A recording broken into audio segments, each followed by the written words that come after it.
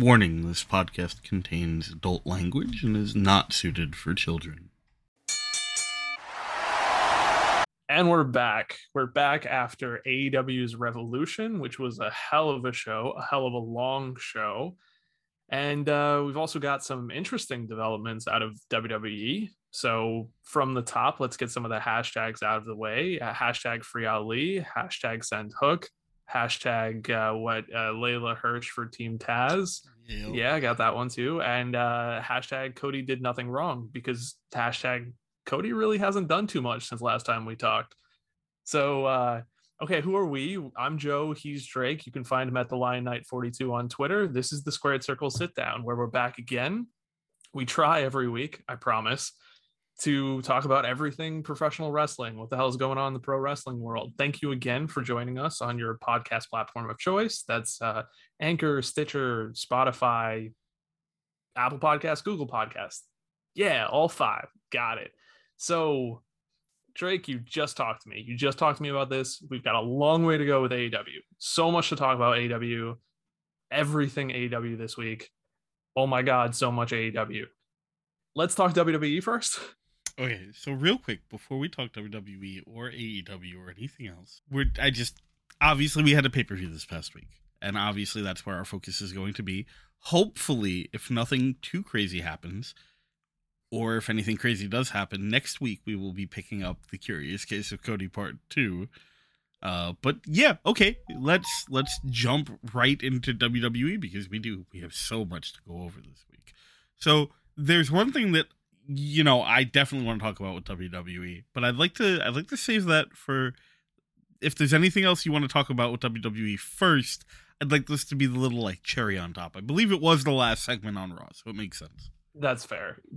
So the one thing that I definitely wanted to mention is we have 3 new champions in about a week, and some interesting choices, right? So you've got Finn Balor dethroning Damian Priest to become the US champion, which to me feels okay. Yay, I'm a fan of Finn Balor, but oof, has Damian Priest fallen off a cliff?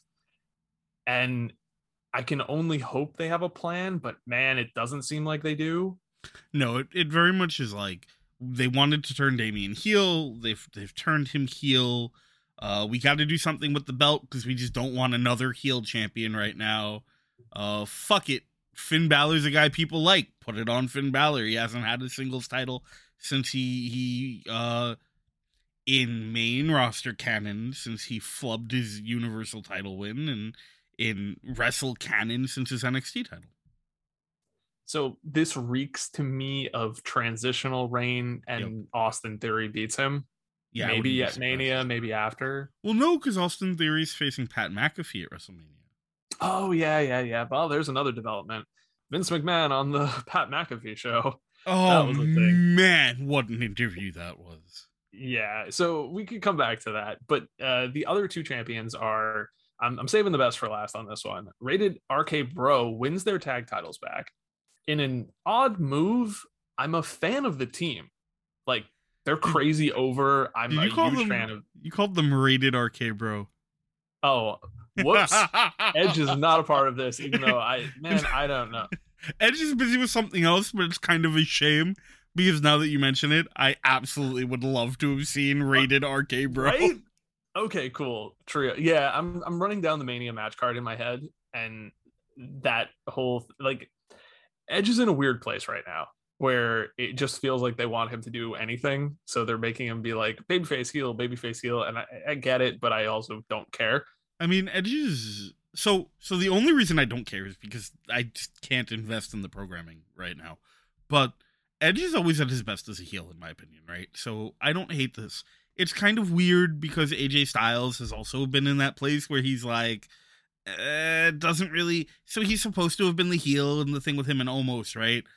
Or Omos, but it doesn't really feel like it, because you can't really feel like it when you're against the giant guy who's been throwing people around forever, and then so it's this weird thing where AJ's a face now, but not really, and Edge, who's doing his return run, no matter how long it's been, it still kind of is that, and will be. He's doing this return run, who's been hitting all his check marks, now is supposed to have the crowd booing him, and that's really hard. Definitely, especially So since the first 2 years of it, he had no crowds. yeah, So yeah. fine. Okay, so RK Bro minus Edge win their tag titles back. Mm-hmm. Okay, again, fan of the duo. I like them a lot. They are crazy over with the crowds. Kind of a weird flip flop, like back and forth here. I almost wonder if it happens again. I think it does Yeah. because you had the whole like triple threat thing, but I don't know. It's still weird to me. Fine. It's very much the like WWE style though, right? Is okay, how do we make a tag team right now? Well, we had Otis pin Orton clean, right? We did that, and they've been feuding, and they've had some solid matches back and forth, just like between them in whatever different versions it's been. So you swap the titles here, and you kind of do a hot potato with it, maybe one, two, even like three times back and forth before I still have to assume the end game for all this, like the blow off is still one day going to be that like Orton turns on him. Yeah, yeah, of course. And sixth spot of Gable goes for a moonsault and Orton hits an RKO, which is just that doesn't seem physically possible, but okay. Not only was it just like so cool conceptually, but I can't believe how good it looked. It was so clean. God damn, Randy Orton is so good. Yup. And the third title change, which is the one that surprised me the most, is Ricochet is your new Intercontinental Champion, beating Sami Zayn. Now, I know we had this whole thing put out here of like possibly Sami Zayn versus Johnny Knoxville, maybe for the Intercontinental title at WrestleMania, which would have been an interesting way to go. But now it seems like maybe we still get that, but it's not for the IC title, which is okay. Keep it away from them. Have Ricochet do something else. I remember reading a report right after I think Jeff Hardy got released because of that whole thing of Ricochet is the number 2 baby face on SmackDown. At least that's how they view it internally, and at least in the men's division, right? Which was crazy because Ricochet had barely been on television for the better part of 2 years, and when he was getting squashed by people. Well, WWE really likes to rely on that whole, well, we don't have to push you as long as the fans like you thing, right? Where it's like, the fans, you'll get over by us not giving a fuck about you because the fans will be like, we want more of this person, and they're being held back. So when you finally let them do literally anything, they're just so over. And they love doing this thing of, we can make you in an instant, of you can be a jobber on main event for your entire career, and then you come in and win a battle royal because the fans know who you are, and now you're a world title contender. Cough, cough, Jinder Mahal, cough, cough. And that's something that they feel like, oh, we can just make anybody, because again, the brand is bigger than any individual, so the brand pushes you, so therefore you're a star. Yeah. Okay. And I think that's something that like Vince even kind of spoke to in his interview multiple times of like, well, you're not just a wrestler, you're a WWE superstar. And okay, Vince, okay. So I agree, and this Ricochet thing is a really good example of it, right? Where he's, like you said, been doing nothing. He's been completely irrelevant for the entire time he's been up on the roster, on the main roster, and now he's the Intercontinental Champion, and as far as we know, they have plans for him to be doing things. Now, whether these plans are like plans for the future, or whether their plans are, we're going to put the Intercontinental title on him and have him wrestle every week, we don't know, but there's something which is exciting, and like good for him, because it's about goddamn time. The Vince McMahon thing is crazy too. There's so many things that he said that really do reinforce some of the concepts that people have had of him for years, and also put really interesting new like angles of view on it, where it's hard to call him, man, it's complex. That interview is wild. From top to bottom, it's wild. It's really hard to sit there and be like, Vince McMahon is out of touch now, right? Based on the way he did it. It's this almost it's not even almost, it's this very willful thing that he does where he goes, this is how I perceive the product being presented, and so that is how it will be presented. And the only real motivator for him is, and Paul Heyman has talked about this a number of times, will it make me money? Will it make me the most money? And he pretty much confirmed that, right? One of the things he brings up that I think is really relevant to stuff like this is how he was really glad when they went public because it allowed him to only think with his wallet, right? He only had to worry about the money because now there's the shareholders to answer to. So now he can make every decision he wants to make without worrying about someone's well-being, or if they have a, he literally says this, by the way, where he's like, if they have a family or if there's stuff going on, all he has to think about is, will they make enough money and will it be something I can go to the stockholders with? And it even if it's something that we've been like, that's been the rhetoric of Vince McMahon for a long time, it's still really interesting, not necessarily in a good way, obviously, but it's really interesting seeing how that perception seems to have come to be and how he's sort of cultivated it. So, and like the Ricochet thing is a good example of that, where it's like, okay, well, there's a lot to be done here with Ricochet and people like Ricochet, and now that we don't have our, with all due respect, spot monkey with Jeff Hardy, we need someone else who can do these impossible, crazy things. And Ricochet is very good at that. So slap the gold on him. We've had a number of conversations about how WWE's hardware is not prestigious titles. It's a prop for the character. And so you slap the gold on him, and now we're going to have that mean that he's relevant. We don't have to elevate him. He's already elevated by the metric of, being on TV and having a belt. Exactly. And, not to jump the gun here and go into another company, but you can look at a company like AEW and be like, well, who's the top babyface? Right. And it's okay. Well, it's Hangman. How do you know he's the top babyface? Well, he's a babyface and he's holding the world title. So obviously he's the top babyface. Okay, fine. Who's the number 2 babyface? And I think that opens up like a really interesting conversation of, you could list a whole bunch of people that maybe it's them, and let's even just lop it off and say the men's division solely, right? You can list maybe 4 or 5 names that are the next people who are the baby faces. So for me, when I immediately think about that, the first 2 things that come to mind are, well, the TNT title is supposed to not be a secondary title, right? So Sammy Guevara, and then the obvious standout for me is like Darby Allin. Totally fair. And I think some people will agree with you, some people will disagree with you and list other people like a John Moxley or maybe an Eddie Kingston now, something like that, CM Punk. Totally valid. Those are all names that I think could be, even Sting could be a guy that you could look at and say is in that spot for a good reason. Okay, cool. But AEW doesn't book by just saying, well, here's the roles, right? The role is, you're the top babyface, you're the number 2, you're the number 3, you're the number 4.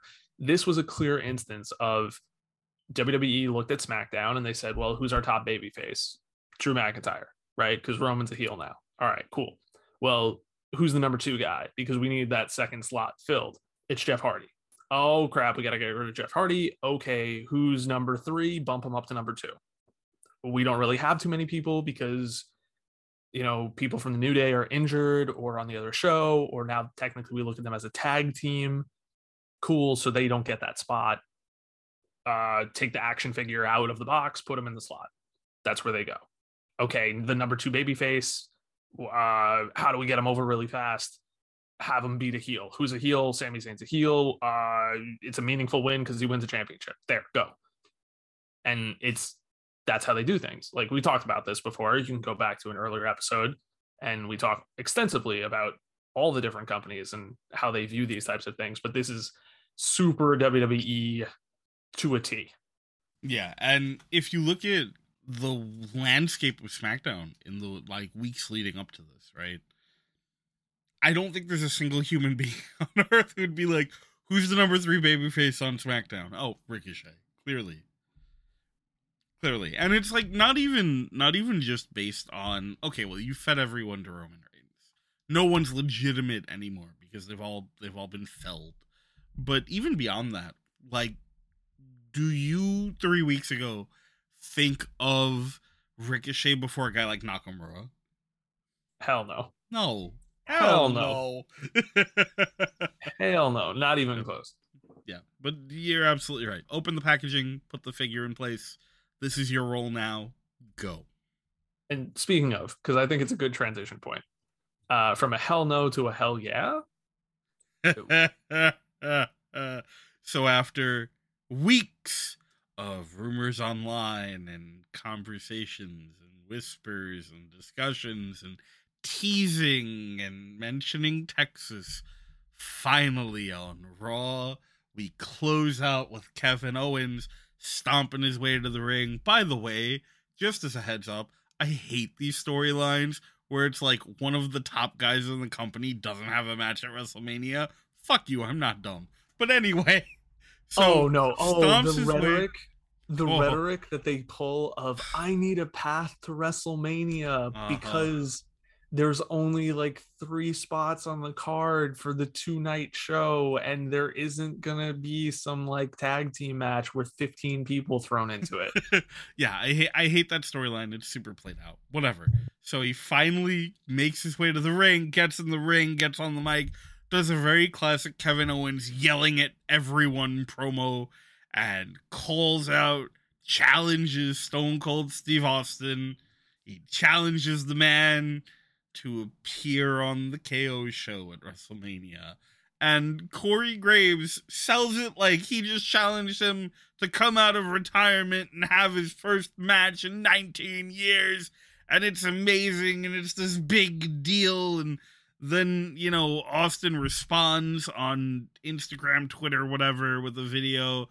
He's like driving his Jeep through the desert like he's prone to do when he gets out, and he talks about Texas. And then he's like, fuck you, Kevin Owens, because Texas, and I'm going to show up. And he talks about his last match, and he's like, I don't care if it's a match, I don't care if it's the show, I don't care if it's a fight, but I'm going to fuck you up. And it's like, okay, well, so can we get confirmation of what the fuck we're doing? Because don't get me wrong, if Austin is good to go and you're going to do that, you would be insane not to promote that.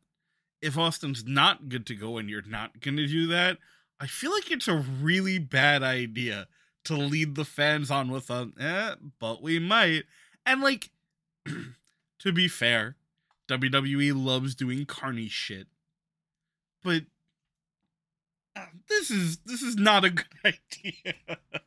No, it is not. No. It's one of those things where I just feel like there's nothing wrong with just doing the KO show and having Austin on it. It's going to lead to the same result either way, I think, of like Owens looking at the lights after eating a stunner, right? Okay. Yeah, it's going to be like Austin, JBL, Booker T, Shawn Michaels, whoever else they can get who's from Texas, to just like kick his ass, drink some beers, and then leave. Exactly. They did this basically back at Mania 21 with the Piper and Austin, and that happened. It's a break segment in the show. For the Texas fans, it's a big pop. Mm-hmm. It's great. You know, you get to have that happen, but okay. Don't forget the Rock's retirement match against Eric Rowan. that also was like that. That was one of those segments. Fair. We'll get to him too. A lot to cover. So much wrestling and so much non-wrestling too, because AEW has had one hell of a week. Holy moly, have they ever. So before we get to AEW, 2 things. 1, seriously, I cannot stress it enough. Watch the Vince McMahon interview. It is insane. Pat McAfee has a level of energy that blows me away. The fact that guy can go the way he can go, just like in life, is so cool. Like, good for him. I can't imagine that. I watch my 8-year-old run around for 20 minutes, and I'm like, whoa, I'm exhausted. I'm done. I'm gonna take a nap. And this man is just like going at 100, and I respect the hell out of it. But him and Vince, you can see the reverence that Pat McAfee has for Vince McMahon, and like for good reason. For all the Vince is a good bad person, whatever aside, you can see exactly why and how Pat McAfee views Vince McMahon the way he does, and how Vince views himself, which is also really interesting because we don't ever really get to see how Vince sees Vince outside of the character that he portrays on TV. And this was very decidedly not the character he plays on TV. Like, it took him a little while to get comfortable, and you can tell that he sits down and he's kind of awkward and stuff. But 20 something minutes in, if not earlier, he's just like just going. He's comfortable, and he's talking and he's chatting, and it's very much a Vince I don't think I've ever, maybe not ever, but haven't seen in a very long time. A very, very long time. To the end where he's like almost boisterous about it, which is crazy. And then New Japan Cup started. Ooh, tell me more. Okay, so New Japan Cup started on the 2nd, I think. We've had some interesting stuff. El Phantasmo with attire of the year coming out with a jacket. So El Phantasmo has the jackets that have like the LEDs. So yes. It has a scroll across the back of it that says "Fuck Putin." Oh, good stuff. We'll talk more about attires later tonight and meaningful things like that. So we've seen, what have we seen already? I know Will Ospreay beat Bushi. I haven't watched that match. I heard it was pretty decent. Ibushi was supposed to face Great Okan, but couldn't. Because Ibushi's still hurt, unfortunately. So that didn't happen. I don't remember what the other matches were. I haven't watched all of them yet. But I'm excited for it. I've heard good things. There's a lot more to come. House of Torture's doing the same shit that we don't really want to see, which is unfortunate, but what are you gonna do? I think that's what they're gonna end up doing with them in like tournament structure things, as far as the eye can see. Unfortunately. Although, that's the one thing I will say. So it was yesterday or 2 days ago. I apologize. I can't remember. The days are kind of bleeding together for wrestling now. There's just so much. Taguchi versus Evil had a great start to it. Taguchi comes out dressed like old Evil, like LIJ Evil with the scythe and the. It was fantastic. And it's that sounds wonderful. It's like the most budget cosplay version of it. Like, it's not intricate or like ornate or fancy. It's like he went to the dollar store and found the worst costume he could find and rocked that. That's great. That's totally great. It's a lot of fun. It was probably just wrapped up on a shelf where it was like sexy evil. He was like, good enough. Let's go. Perfect. Good enough. Taguchi sees sexy evil and he's like, this is exactly what I want. Okay, so watch the Vince McMahon interview. New Japan's always fun. There was a very big announcement that we also got to talk about. Oh my god. And you're right. There's been so much in wrestling. Oh my god. What week is it? Because last time we talked, we were like, okay, Cody, where's Cody going to end up? And then there's going to be a pay-per-view. Now we're looking at it as like, okay, Cody, cool, we'll get to you later. Holy shit, there's so much going on. Okay, so, and there's things I have to say about that too. But first, I want it out there. I'm pretty disappointed we didn't have an episode last week strictly because you and I had a conversation. And I feel so happy. Because I said to you, tinfoil hat theory. And now we don't have it recorded before part 1 has happened. Tinfoil hat. I said, what if Tony Khan, crazy thought, was gonna buy Ring of Honor and then turn it into developmental, and then maybe we can get the Cody deal to go through, right? I had mentioned this, and at the time, it was a ludicrous, off the wall, 1 in a million shot, and then coked up and on however many Adderall this man takes, center of the ring, Tony Khan is just like, I bought Ring of Honor. It's not Shane. It's me. Ring of Honor. AEW. Let's go. I can verify you did say that. I can verify that did happen. They have Ring of Honor now. Whoa. Huge. Okay, to my credit, I did say I did not think that you would ever see Ring of Honor again. Yeah. I will say I did say that. And it takes something like this to happen. I think it would take something of this magnitude, because I don't think ROH was like getting off the ground again on its own 2 feet. I mean, they were announcing matches for the Super Card of Honor for the next round. But they were not going to be like anywhere near the promotion level that they were. It was going to be Ring of Honor in name and in, I guess, in titles, but like the level of talent that they could pull in is not going to compare to what Ring of Honor used to be, unless they got, just very good deals and partnerships with other promotions. And in this case, they are the other promotion now. There's so much that can come from this, right? So most likely, I haven't seen any confirmation, but I feel like it's fairly obvious that Ring of Honor becomes developmental now, right? We've had the complaint for months now, where it's like Tony Khan signs too many wrestlers. Tony Khan signs too many wrestlers. There's too many people on contract.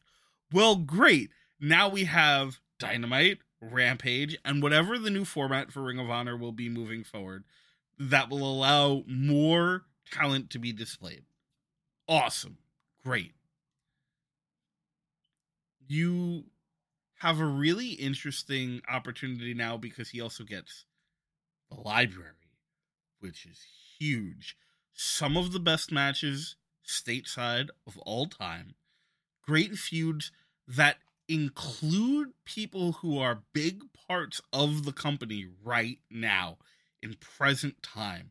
You have, like, I can't say all, but you have some huge moments for, like, Bryan Danielson's career, CM Punk's career, which, we'll talk more about that. You have so many, the Young Bucks, so many things that you have access to now. And the most exciting of them, I think, is a question that Tony was asked, I think at the post pay-per-view media scrum, and was very careful about how he answered was, now he's got a library. 2 years of AEW streaming service does not make. But with their deal with Warner Brothers, and now how many years of wrestling that they have, you have a very valid chance of seeing maybe like HBO Max partnered with AEW for a streaming service. And that's so exciting.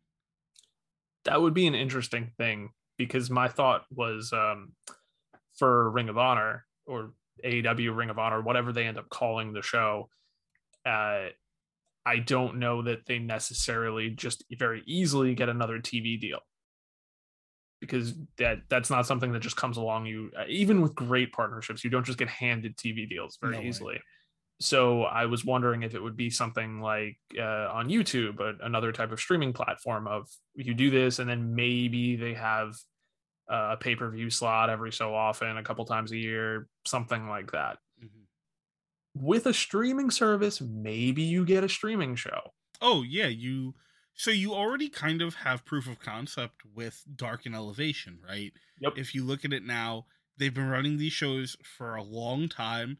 They've been very successful at introducing new talent to the crowd, getting people over.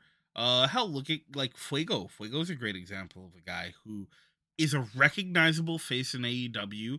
Hasn't had too many like big matches on Dynamite or Rampage, but very clearly is recognizable because of the time and effort that they've put into him elsewhere.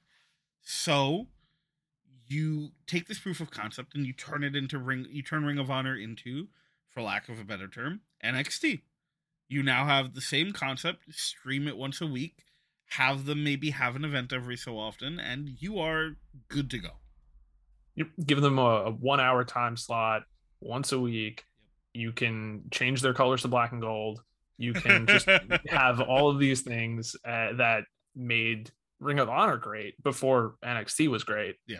And have those things happen. And also it lends itself to, yeah, you mentioned it already, all this talent that he has now that we know he can't bring all of these people back every single time that their deal comes up. It's not sustainable. So now you can turn to somebody and say, all right, look, we don't really have a spot for you right now on Dynamite and Rampage, but I can give you a contract to work Ring of Honor.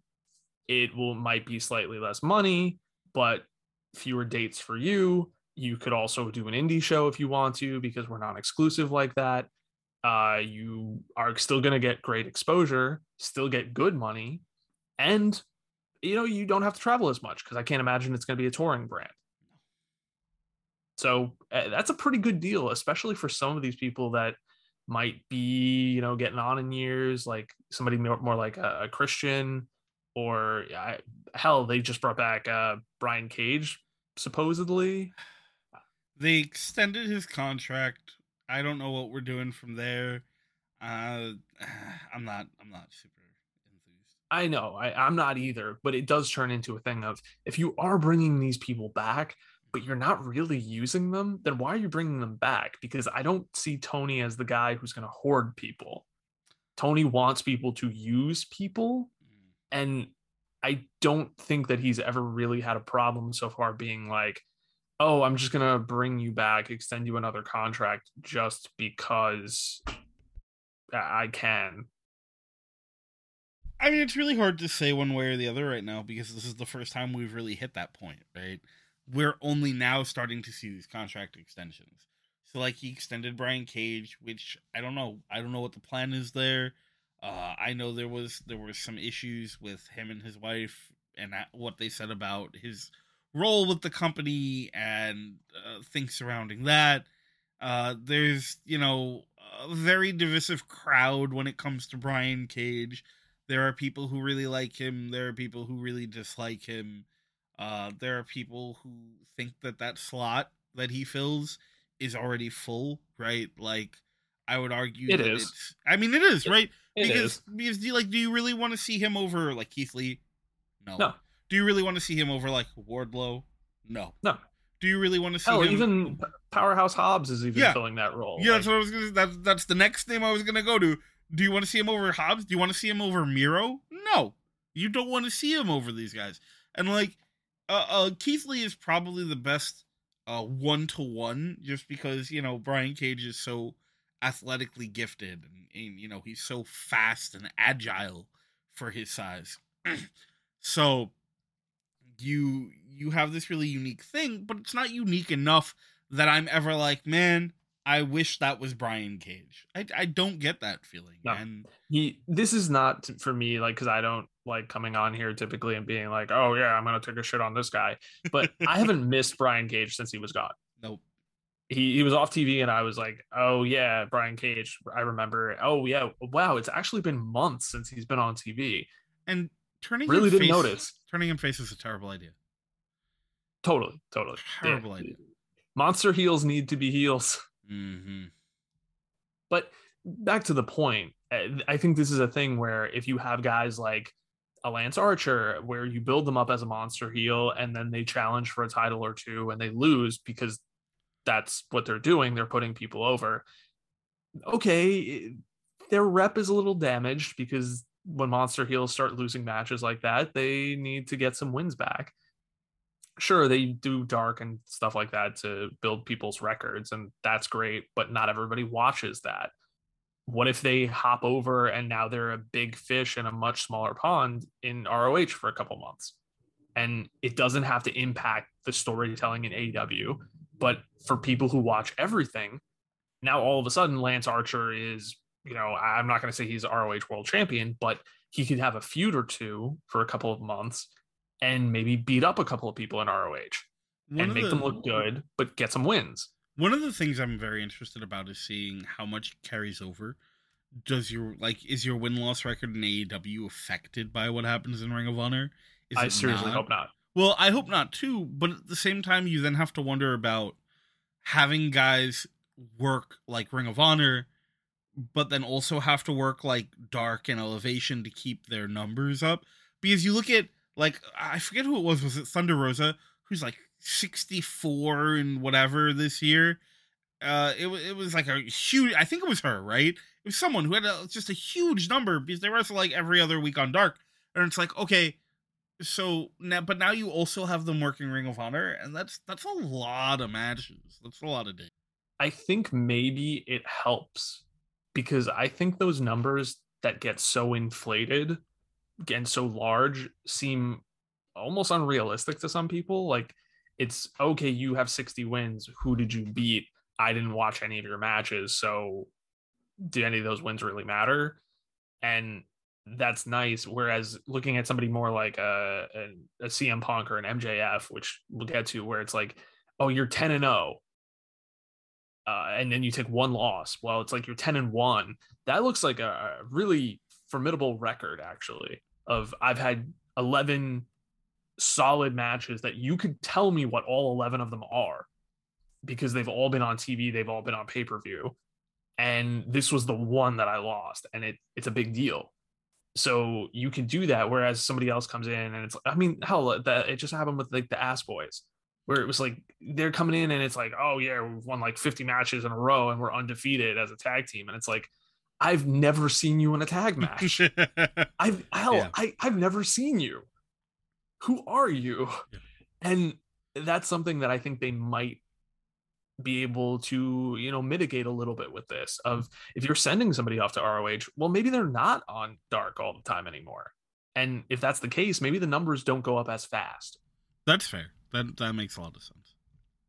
Okay, so I think we need to start getting to the main portion of our episode tonight, which is going to be please. The main event. Well, not the main event, but our main event, I guess. So Revolution was an interesting card. If you ask people what their favorite match was, I have noticed you get an incredibly varied response, which is so exciting. Revolution had something for everyone, which was great, and it was in a lot of ways also a love song to indie wrestling fans, which is awesome. So first up, starting with the buy-in, we had Layla Hirsch.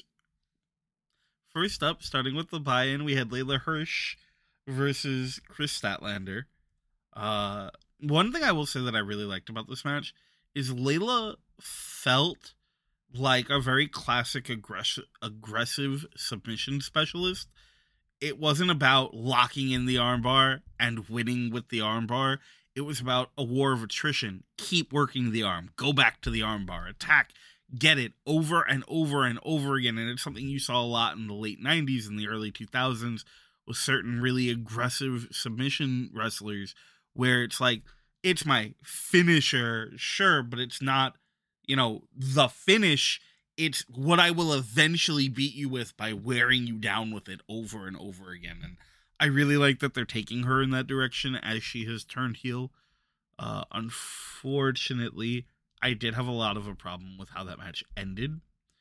Hirsch is supposed to feel like a really legit fighter, and she's been positioned up until now as though she's a legit fighter, and having her have to pop out the extra turnbuckle and cheat to win, it really cheapens something that she didn't need to cheapen. Statlander would have been fine taking a clean loss here, especially to someone who looks the way Hirsch has been looking lately. There was no real downside, in my opinion. I agree. I worry for Statlander. I think I've said that for a couple weeks now of like, I don't get where they're going with her. And this feels like Hirsch is on to bigger and better things, which is good because man, is she talented and man, do I want to see more.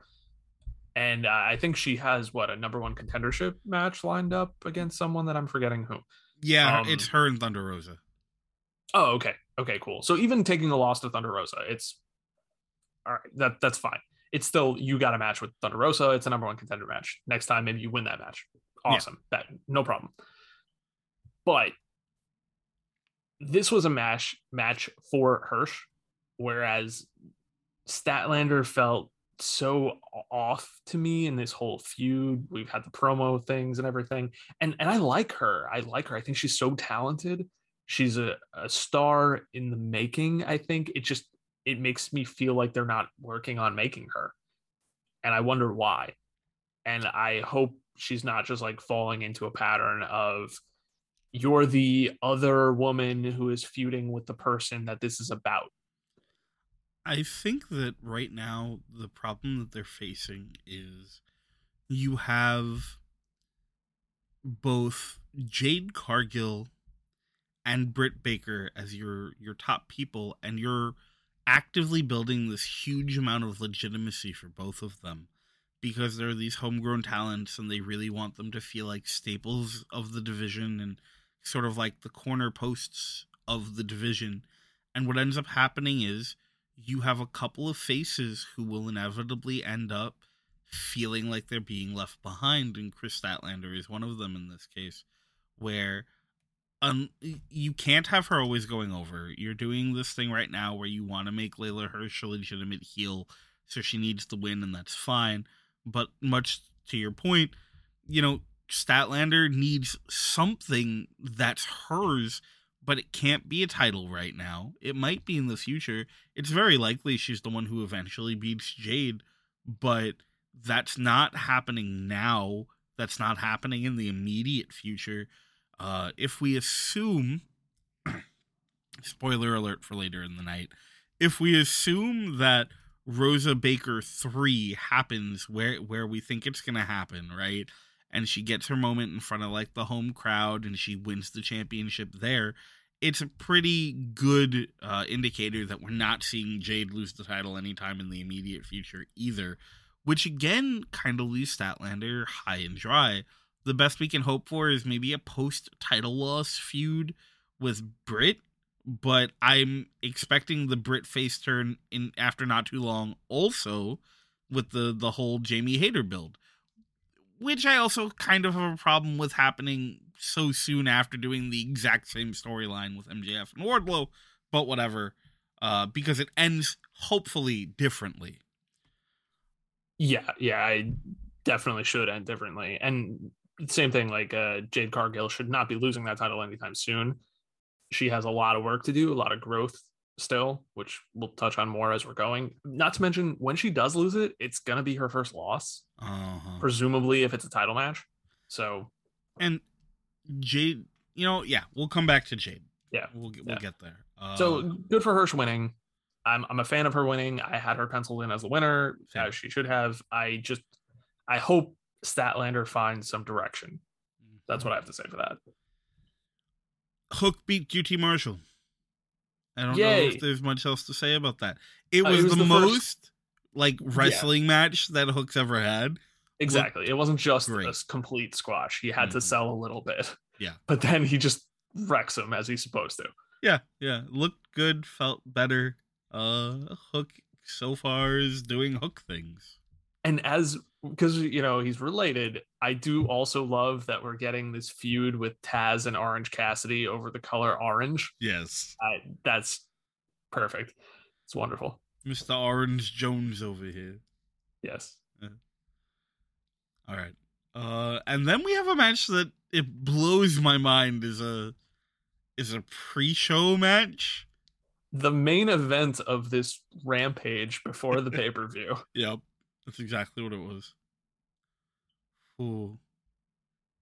House of Black versus 2/3 of Death Triangle and Eric Redbeard. Very exciting. Great to see him. Deathline. Death line, death segment. That segment, yeah. And yeah, Redbeard, and he looked good. He looked really good. Yeah, and clearly he's brought in to take the fall, right? Like Yeah. that's what this is. This is building to Phoenix comes back, you get the actual 3-on-3. Maybe the heels still go over. Doesn't really matter. That's fine. You figure out where you're going. Cool. He looked good. Yeah. This match was good. Yeah. I enjoyed this match a lot. I'm like you, shocked that this was not on the main card. I understand why. Yeah, I don't know what you would cut for. Yeah, because we've talked about it. It's like, well, what do you swap? Like, you can't swap any of the singles matches. You're not swapping one of the women's matches, which would be Jade and Tay. Actually, it's funny. I'm gonna interject for 1 second. One of the things that I've seen, so I'm on Reddit a lot. One of the things I've seen on Reddit was some people are like, it doesn't make sense that we're doing Rosa Baker again so soon after Revolution, right? So there are people who are saying that what they would have liked to see was, and it's an interesting thought. I disagree with this, but I understand where they're coming from. It would have been an interesting thought for Rosa to challenge her for Revolution and Baker to be like, no, I'm not going to do that. I'm going to wait till we're in your hometown and then I'm going to beat you there. And it's like, okay, fine. And that would have opened up the slot for this match to be on the card. It's the only place I really see it being something that could have been done. You do run into the problem of only having the one women's match on the card then, which, is not great. You also don't get to show off the new women's championship, which, thank fuck for that. I am so grateful. They gotta keep going. They keep going in the right direction with this. It was silver, they made it gold. Now it went from gold to like actually being bigger and looking like a real championship instead of an inflated ring. Yeah, I was gonna say that used to just, every time I looked at it, I would think back to those machines from when like we were kids, where you put the penny in and then you turn the crank and it flattens out the penny. So every time I saw that belt, that's what I thought of. Exactly, every single time. And they just keep going in the right direction. One day, whatever this belt becomes is going to be the best looking title in all of professional wrestling, because they just keep going in the right direction. I know we disagree on this, but I actually like it a lot. It's not my favorite belt, but I like it a lot. I like it too. I do. Just if they keep going, it's going to be better. Just bit by bit, just keep upgrading it. Exactly. Back to the match we were talking about. It was a good match. Everything that needed to happen happened. Eric Redbeard ends up getting sprayed in the face. The only thing, and I mentioned this to you, it felt a little weird. Redbeard's the easy out, right? But you have the House of Black, who just got a new member, hasn't had a particularly successful like win-loss record. And, they're kind of insulated against it because their whole thing isn't so much about winning the match. They just want to accomplish their mission, which is fine. There's nothing wrong with that. But then you also have Pentagon, who just went through this like colossal change and is now, Penta Oscuro, and is this just dark figure, and Abrahantes comes out with the like face paint and the hood and the shovels, and it's supposed to be this whole thing, and it's like, okay, so now who loses, the guy with the new gimmick or the guy who just added someone to his like faction? And that's a little hard. I think they took the right out here. Redbeard's the safe one, and I wonder if the Mist is a precursor to a fourth member of the House of Black. But we also haven't gotten an all elite announcement for Redbeard, so we don't know what the deal is with that. This is only his second appearance, right? Yes. The first was on the Brody tribute show, and now this, right? Yeah. Okay. Just making sure I'm not forgetting one. So, yeah, this is possibly just a one-off. Like, they just brought him in for a night, and that's cool. It's cool. Yeah. But if this was like a trial period thing, and they wanted to see like, well, how does he look in the ring? He looked damn good. Yeah, he did. Damn good. I know people in WWE weren't always like, when he was in WWE, like always looked at him as like the weak link of the Wyatts, and he was the one that nobody really cared about, and all of that. And then he got saddled with some crap after that. But um, yeah, I like that he looked as good as he did. He looked like he clearly improved Yeah, as a wrestler over time, and that's something you always like seeing. absolutely. Okay, that match was also 17 minutes long. Yeah, Wow. yeah. Wow. Okay, so then we move on, and can I just say that as we're doing this, I know that we both had some issues with the order of the card for the like main card, but I feel like the first two matches were exactly how you wanted to open the show. Agreed. Completely. Yes. Wow. Uh so our first match of the night, Eddie Kingston versus Chris Jericho. Man, that was not the kind of match I expected. I'm so much happier with it than what I thought we were gonna get. I think I said to you, this is the first time I've really cared about a Chris Jericho match since the last time that I cared about a Chris Jericho match, and I can't remember exactly when that was. It, Maybe Mox Jericho? Not even really. Like that was something Damn. where I was like, please let's have Moxley win and Fair. Yeah. just get past this. I'm somebody who I think I've been vocal on here before of like I'm kind of over Chris Jericho. I have been for a while. He's somebody that I was a huge fan of as a kid back in 2000, 2001. And I was like, Jericho is so cool and he talks so much trash and everything. But I think WWE for a long time in the mid 2000s kind of like neutered him to me a little bit. Like he was this guy that always challenged and always lost, even as a heel, even as a babyface. It just didn't matter. I was always happy with like mid card Jericho, but then main event Jericho, there always seemed to be something a little off with him, to me anyway. And then he had a great run in like, I want to say like 2008 as a heel, like feuding with like Shawn Michaels and stuff. That kind of brought it back a little bit for me. And then in the mid 2010s, he had like some spots here and there that brought him back for me. But once he left WWE, it just turned into this is Chris Jericho reinventing himself, and I wasn't always watching because I'd fallen off from wrestling in so many different times.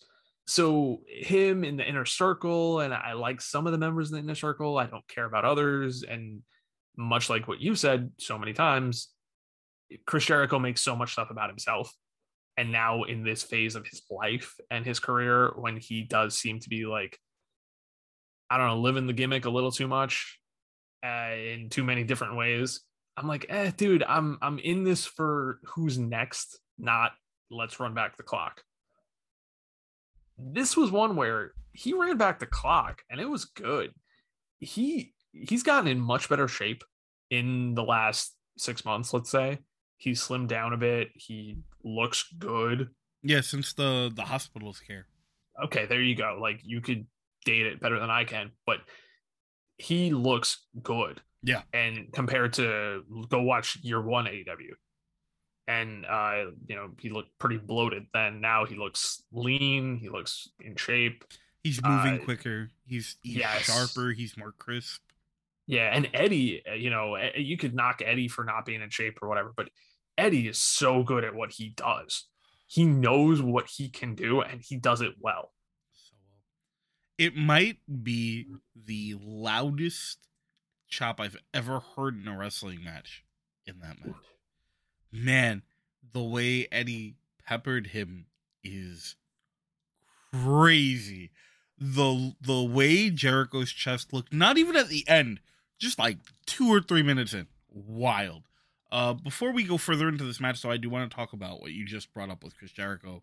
And I think I've mentioned this to you before. I don't know if I've said it on here, where I feel like Jericho is really good at reinventing himself. And, I also had my own little, like, lull with Jericho. He did the, like, sociopath thing back, like you said, back in, like, 08, 09. He goes to the trunks and he starts talking slower and more pointedly and actively using larger words and is trying to play on certain tropes and concepts.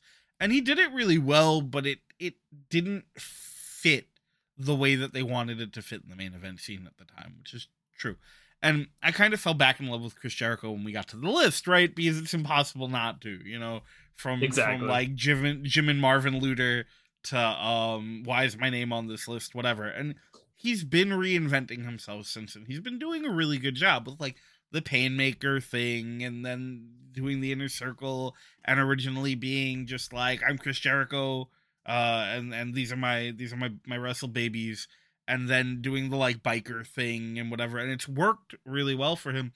But I also have kind of been over Chris Jericho lately, and as he's been like reinventing himself here into the influencer, where we kind of get the payoff to everything the Inner Circle's been up until now, where it's all been about him, and we're seeing him sort of lose the lead here and just become that same asshole he was. I wonder if he just can't do it again. I wonder if he can't reinvent himself in a way that will make the audience care about him even after this match. This was a great match, and Jericho looked a lot better in this match, and leading up to it. But at the same time, I still don't care what's next for him. I don't like, and I don't know if it's different for you, but for me, I'm not invested in what's next for Chris Jericho. So he lost to Eddie Kingston, and I'm so goddamn happy for Eddie Kingston. So goddamn proud of everything he's accomplished and all the work he's put in, and how much faith this company has in him. And I'm like, we've talked about this. I'm ride or die for Eddie Kingston. I will be for life. But I don't really care about what's next for Jericho. Yeah, it's the same thing as the first match that we talked about. Now we're the first match on the main card of this was a match about Eddie Kingston, and I cared about Eddie Kingston the same way I care about Layla Hirsch. I care about Statlander way more than I care about Chris Jericho. Jericho is somebody that I do think they are going to have more direction for him because he's Chris Jericho, and the not taking the handshake at the end of the match is kind of a deliberate, I don't know if they're running it back. I don't know if he's going to, keep going after Kingston or something, or if he's off to something new. And that's fine, but I'm not looking forward to it.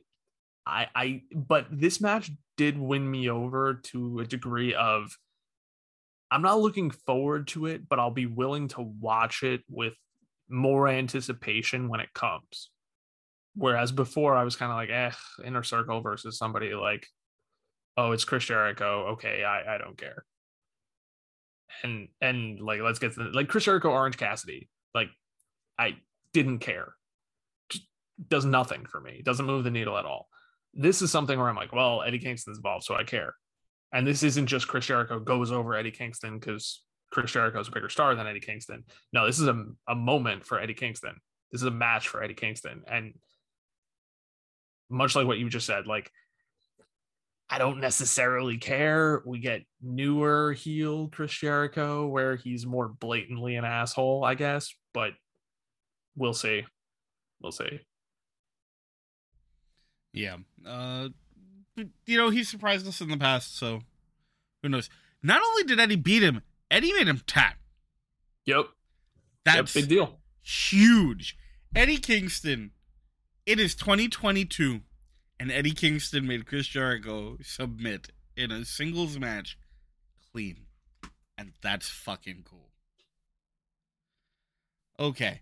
So moving on, then we had the 3-way tag team match with the Young Bucks, Red Dragon, and Jurassic Express. Again, I feel like this match was exactly where it should have been. We started with a match that was really hard hitting. It very much felt like the King's Road match. They beat the shit out of each other. They knew exactly what and where and how and why they wanted to do the things they wanted to do, and they did them to each other, man. And it was just the will. You can say all you want about like predictable. I feel like this card was fairly predictable, but predictable isn't bad. This is a match that the champions needed to win, and they won. And I like that it had kind of a 2-act structure to it. Of the first part was a 4-on-2 match, kind of you got the 4 heels, it's 2 teams, okay, whatever. Just saying, all right, truce, beat up the good guys, and then one of us wins.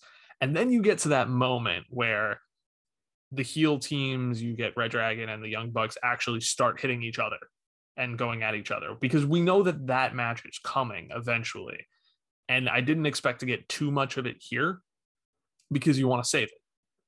So I think I said to you as we're watching, I'm like, this match could be like one of the best matches maybe ever, like maybe one of the best tag matches I've ever seen. I just don't think they're going to give it like the next 20 minutes to get there, because they're going to save something for another match that's coming later. And they did, but they still went further than I thought they would. And I respect them for that. I remember, I don't know if it was the last episode or a couple episodes ago for us, where I was like, they don't do triple threat matches almost ever. I think this maybe is the first one they've done for tag teams.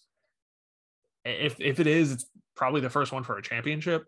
And again, if it's not, then it's one of the first handful. And this is how you make those types of matches work, where you have a story built into why all 3 teams are there. And they played with it. They played with the dynamics, in each direction of the champions trying to retain. You have the Young Bucks, who are a very known quantity and former champions. You have Red Dragon, who are possibly the next champions. We don't know yet. And I mean, I wouldn't be surprised. But oof, man, they're all so good. And I'm always going to do this because people love to, obviously the Young Bucks get a lot of love. They get a lot of hate too, but a lot of love. Luchasaurus got a lot of love in this match, which was good. I feel like Bobby Fish doesn't get enough love. And I just want to say I'm a fan of Bobby Fish. I love Bobby Fish. Bobby Fish doesn't get a lot of love, I think, because of the amount of time that he spent injured on like NXT, right? So he's kind of the forgotten piece of Undisputed Era, where, a lot of the time it ended up being like Kyle and Roddy being the tag team, and Bobby Fish wasn't around. But yeah, no, Bobby Fish is my favorite member of that group, except for obviously Adam Cole. Fair. Yeah. See, for me, it's that I didn't know any of them really coming into it as much because I didn't follow the indies like that. Sure. And I think a big part of it is that O'Reilly and Cole had like big moments as like singles guys before NXT. And I think Fish, like his biggest moments were kind of like as Red Dragon. I mean, he had I'm pretty sure he faced Cole for the Ring of Honor World Championship once, but that's like reaching deep into the. Exactly, and I think he's also the oldest of the group too. Yeah. So it's fine. Like, nothing to disparage against age or anything, but like Bobby Fish carries himself incredibly well in a wrestling ring. His throughout the word fundamentals are so crisp and so sound. It's just he's the guy that does bulk work, whereas O'Reilly is a guy that does a little more like flash and flair to what he does. Yeah. And that's normal for tag teams. Like, you're always going to have when you've got a hitman, you've got an anvil. And it's like, okay, the hitman does all of these things that everybody remembers, but Anvil's role is really important too. Mm-hmm. So just showing some love to Bobby Fish. Yeah. The other thing that I will say about this match, because like you summed it up pretty well, Luchasaurus in this match, I think, has shown so much more improvement and has really given me hope, because there was a long time after he came back from injury where his work was not ideal, and it felt very much like Jungle Boy was sort of carrying the team, where he'd hit his spots 80% of the time they'd go over, but they wouldn't be super like clean, and the other 20% they were pretty fucking ugly. And other than that, there wasn't much that he would do or be able to do well. But he looked really good that night. He looked really good in that match. He looked like a powerful threat the entire way through. He was imposing. He controlled his space. He controlled the opponents really well. He felt like the way that you expect a guy who looks like him to feel. He looked like he deserves to be one half of the AEW World Tag Team Champions. Exactly. Which is And great. yeah, but Jungle Boy has always looked like that now. Oh, right? Like, yeah. He's somebody that came into this like, okay, put a belt on him because he's going to be a star. Yep. Luchasaurus was the one of like, oh, you do what you do. Yeah. But now we can say, like, much like Redbeard before, of you do what you do really well.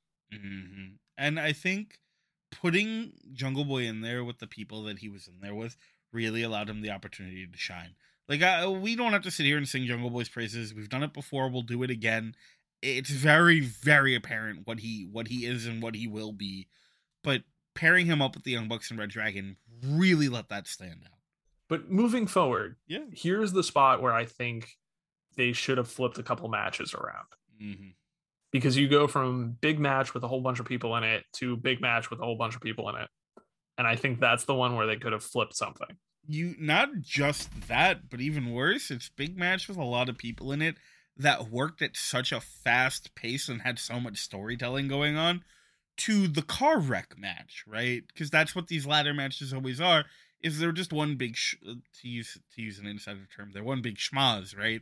They're just this chaos mayhem that happens, pun intended, and it's really hard to invest in that after the match that we just had, which also came after another fairly emotional match, because, you know, watching Eddie Kingston work his way up is also pretty big.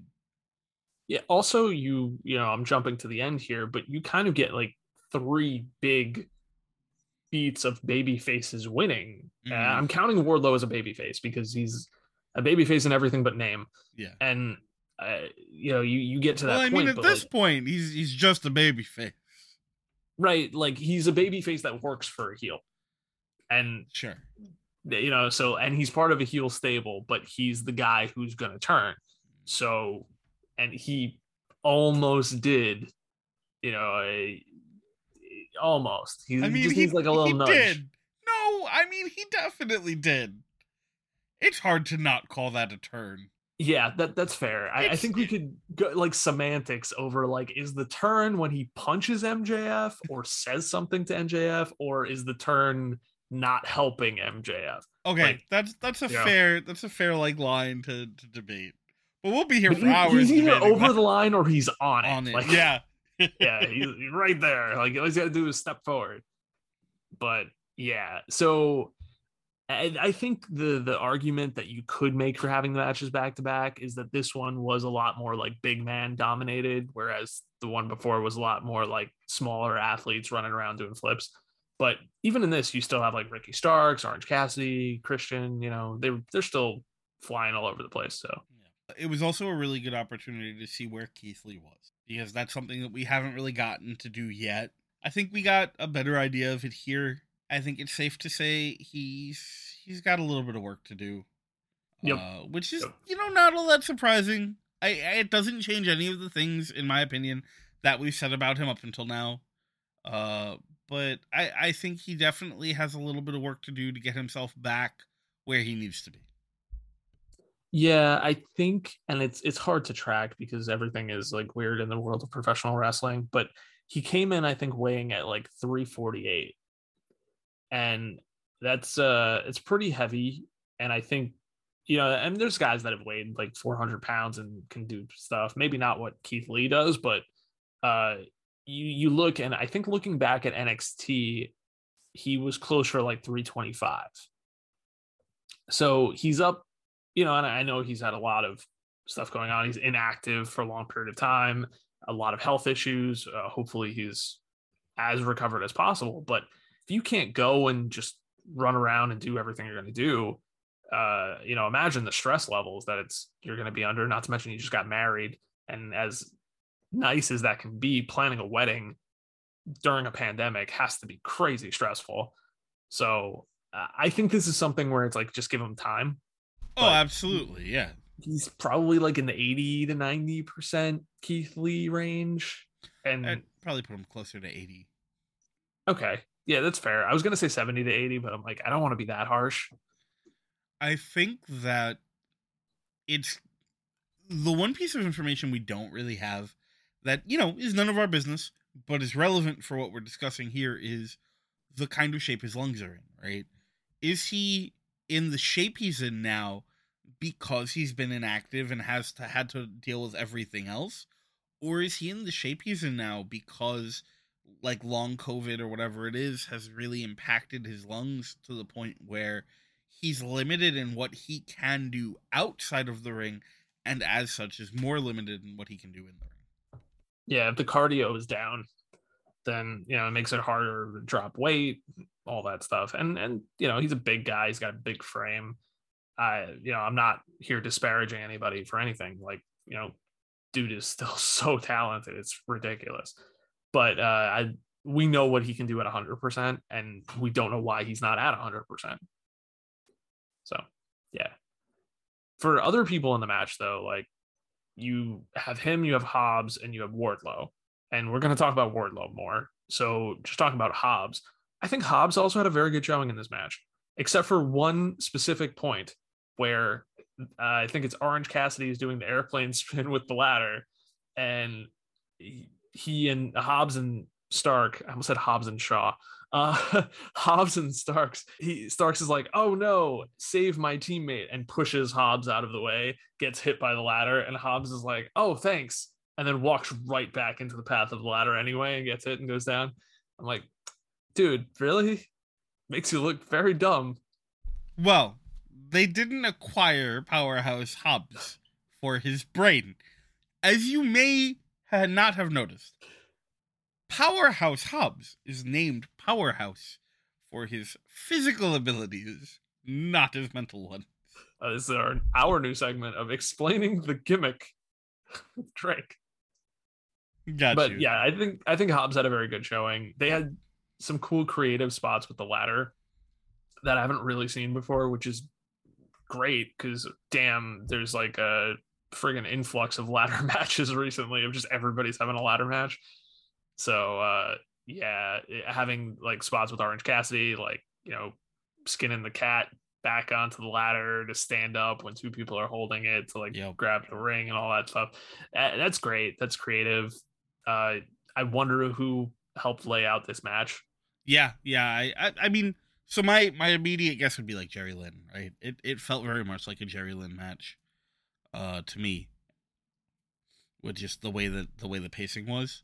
We also had a random Danhausen sighting, which is always nice. Yeah, I was gonna get to that, and so I was torn between Starks and Wardlow as my pick to win. Sure. And then as soon as Danhausen comes out and curses Starks, I was like, oh no, you're screwed. Yeah, can't win now.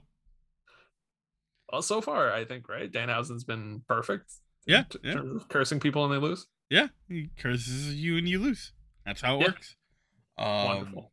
Best use for Danhausen. Yeah, 100%. They also, I don't know what spot it was, but there's a talk that Orange Cassidy got hurt at one point. Like I said, I don't know what spot it was. I was worried about Ricky Starks with that finish. Where man, with the power bomb, it was so awkward, and props to Ricky because it sounds like he managed to like get himself positioned so he didn't get hurt. But what an unfortunate awkward finish to that match. Yeah, he came up short on the fall, it looked like, of just like, the Wardlow misjudged where the ground is. Well, so he hit too high up. Yeah, it hit his neck instead of his back. Yeah, I also think there was a problem with like Wardlow's positioning because I don't think he had full control of I'll have to watch the clip again, but it didn't look to me like he had full control of Ricky. So Ricky just started kind of like going over, and Wardlow had to like commit to it because you can't not, right? And that probably led to part of why that happened. But Ricky Starks, he's very talented. He knows what he's doing. I would hate to see him get injured again. But yeah, love him. Glad he's okay. I need them to either turn the thing into an actual brass ring or stop fucking doing it. Because You don't love giant donuts in the sky? where is Sonic when you need him? We didn't get one Sonic commercial, and it's like right there, guys.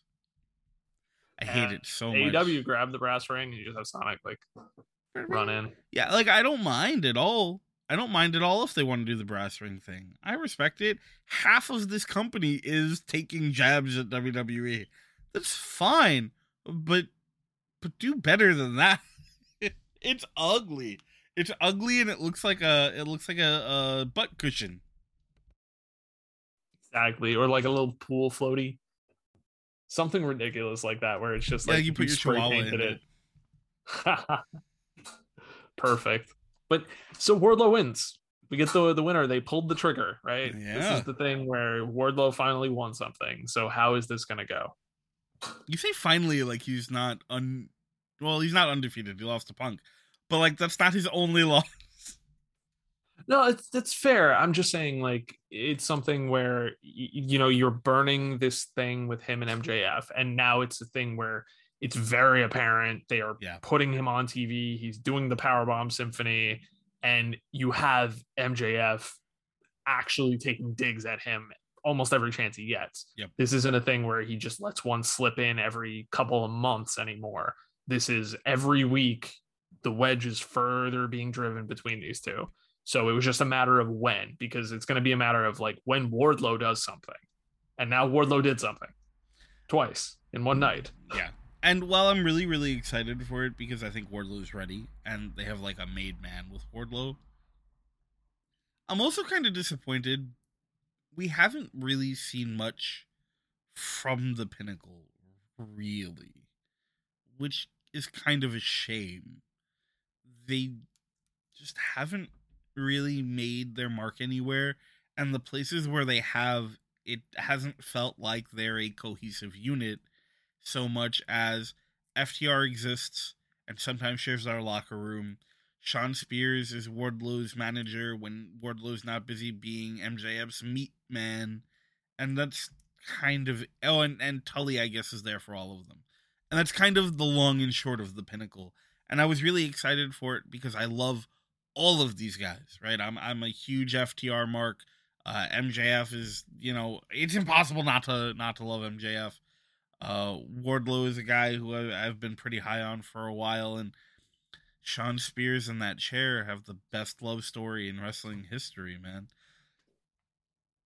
So they really do. They do. It's beautiful. I hope that in 30 years, my partner looks at me the way Shawn Spears looks at his chair. I really do. It's something else, man. Most people don't get lucky enough to get that in their lifetime. But I agree with you though, because obviously they're doing the 4-man group, right? And that's I'm not counting Tully for this because he's not actively wrestling, but you had that multiple times before. Like obviously, like 4 Horsemen. The Revival is like one person. Well, because you got the Revival, Shawn Spears, Wardlow, and MJF. I know. You know who? I actually just left out Spears again in my head. You gotta have a fall guy.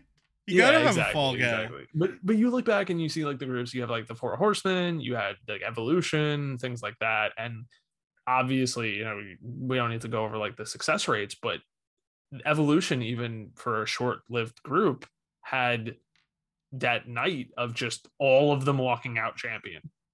So all the gold in one stable. And it feels like if the Wardlow turn is fully happening and the group is going to break up, unless something like glues them back together really soon, which could happen to like draw this out even further, then you like the Pinnacle is not the Pinnacle anymore, or it's just a 4-man group. Actually, let's do the math right. We can count the chair maybe officially as the 5th. I don't know. But you do that, and then did they ever even win anything? Not really. And that's kind of sad for the level of talent that's together. And sure, MJF is going to like spin it off and just be like, I was better than this group to begin with, so I didn't need them, blah, blah, blah, all that stuff. FTR can go win the tag titles again. They'll be fine. Spears will have his chair to go home to.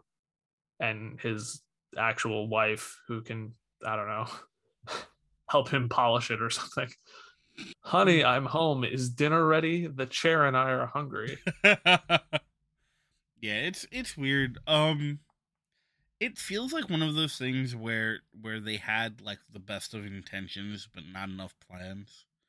Where, we knew, I think they knew where MJF was going to go with obvious changes, like as we confirmed CM Punk and whatever else. But they knew the basic trajectory for MJF. They brought in FTR and were like, okay, well, we have them booked up until they lose the titles to the Young Bucks. And then it feels like after that, they just had no idea what to do with them. And then, Cash got hurt, and that was a thing, and there was a lot of concern. And not to be, really cold, but you can't pause your booking because a guy might have to retire. So it makes sense that there's like not a space for them right now, but there needs to be one, because part of the problem is they've created this idea where the factions don't have to always be working together, which is fine. But then you have FTR like being loaned out to Andrade 3, 4, 5 times in a row. And so it starts to be a thing where you see them more with Andrade than you see them with MJF. And that's a problem. And they're not really being successful when they're, with MJF. So that's a problem. And you don't have enough value in keeping them together just from your perception, right? Evolution's a great example of the opposite, where I forget how short-lived that group was sometimes. It's crazy how short the period that those 4 people were together was when you think about it and when you look back on it, having like lived through it, because they did so much, and the Pinnacle feels like it just started. It feels like it just started. They've had the thing with the Inner Circle, and I'm pretty much done, right? Like the Pinnacle, it's true. They had the big feud with the Inner Circle, and then they've just kind of been doing their own things and having segments together. And it's kind of disappointing, especially Very disappointing for me. Yeah. No, again, like I'm fans of all these people too. Like FTR is one of the best tag teams in professional wrestling history. The best. Sure. I'm not going to fight you on that. That's great. MJF is going to be a legend one day of just what he's accomplished. I don't know what the ceiling is on Wardlow, Shawn Spears, and and then you have Tully on the side too. And it's just like you put all that together. It's like this group is great, but I don't know. It's like an all-star team that just didn't win. Yeah, or even really compete. Exactly. Like they showed up and were just like, we're great. Bye. Yeah, exactly. That's exactly how it feels. And I wonder if maybe when Wardlow leaves, that changes. But I don't know. Maybe, I don't know. Feels like missed potential. I wonder. Yeah, because like obviously you're gonna get like the Wardlow versus Spears match where he'll destroy Shawn Spears, and that's cool. And then that'll probably be lead fun. to MJF. But I also worry it's like, do you get the handicap match of like Wardlow versus FTR, and then like does he beat FTR? And I'm concerned for that, because then like that seems like it damages too many people either way. Mm-hmm. And well, because unfortunately it feels very much sort of on brand for the way that they've created MJF and the character he is, and the way he harkens back to the really classic heel. Yeah, so that is kind of a thing that I expect as well, is the handicap match specifically, where it's like, okay, well, FTR haven't done enough to really cement themselves here, and I would argue have even kind of been almost a joke team sometimes, with the stupid Super Ranas thing that I cannot get over. And so it's weird to think about what happens after that, if that is what they do. I mean, the safe way out of that is to have it set up that way, and then just have like Shawn Spears and MJF jump Wardlow in the middle of the match. right? Like that's the Possible. way And out I of mean, it, like but that doesn't look great this either. is all speculation because we don't know. But you know, like to make the long story short, like I also just want to throw out one more thing for FTR. Like they both have done episodes with on Renee's podcast that I think are definitely worth checking out. They seem like awesome guys, and I wish them the best. Agreed. And fuck Good Shawn human Michaels. beings. Yeah, that was disappointing. To say Not the least. unexpected. Yeah, But unfortunately. yes. Yeah. But yeah, I definitely co-sign that. Definitely check those episodes out. Not only are they both great human beings, but they're so well spoken and they're so good at sharing their points of view and comprehension of things, and it's really fantastic to listen to. Okay, so moving on to our next match is the TBS Championship. That Jade Cargill show, with Jade Cargill and Ty Conti. So I will hold to my statement that if Ty Conti is not a champion in the next couple of years, they have made a mistake. This match did not support that statement. It was a pretty sloppy match. I don't think they were ready to work the ring together yet. They are still relatively green and didn't know how to work psychology into their match to create a pace or to create good looking or even just cohesive transitions. There was too much empty space between stuff. There was clear confusion in the ring. Ty Conti is someone who is kind of all fundamentals right now. She has these skills that she brings in from MMA background, stuff like that, and can execute them really well. Yeah. And Jade is someone who is she's kind of like a spot machine right now. Of she can do these like freakishly powerful things and throw her opponents around. But much like Hook, she hasn't really had to do much beyond that yet. And her longest matches are against people with way more experience than her, like a Thunder Rosa or someone like that, who can carry a long match. And this was the one of you can do the basic things really well, mixed with you can do the big power spots really well. But all of the middle is not there. Like you can do the punching and kicking and like a couple of other things, and you can do the big power moves. But then, like, when it comes to how do we go from one spot to the next, much as you just said, these two do not have that down yet. And it showed. Like, I don't want to be like, oh, it was the worst match of the night. Sure, fine.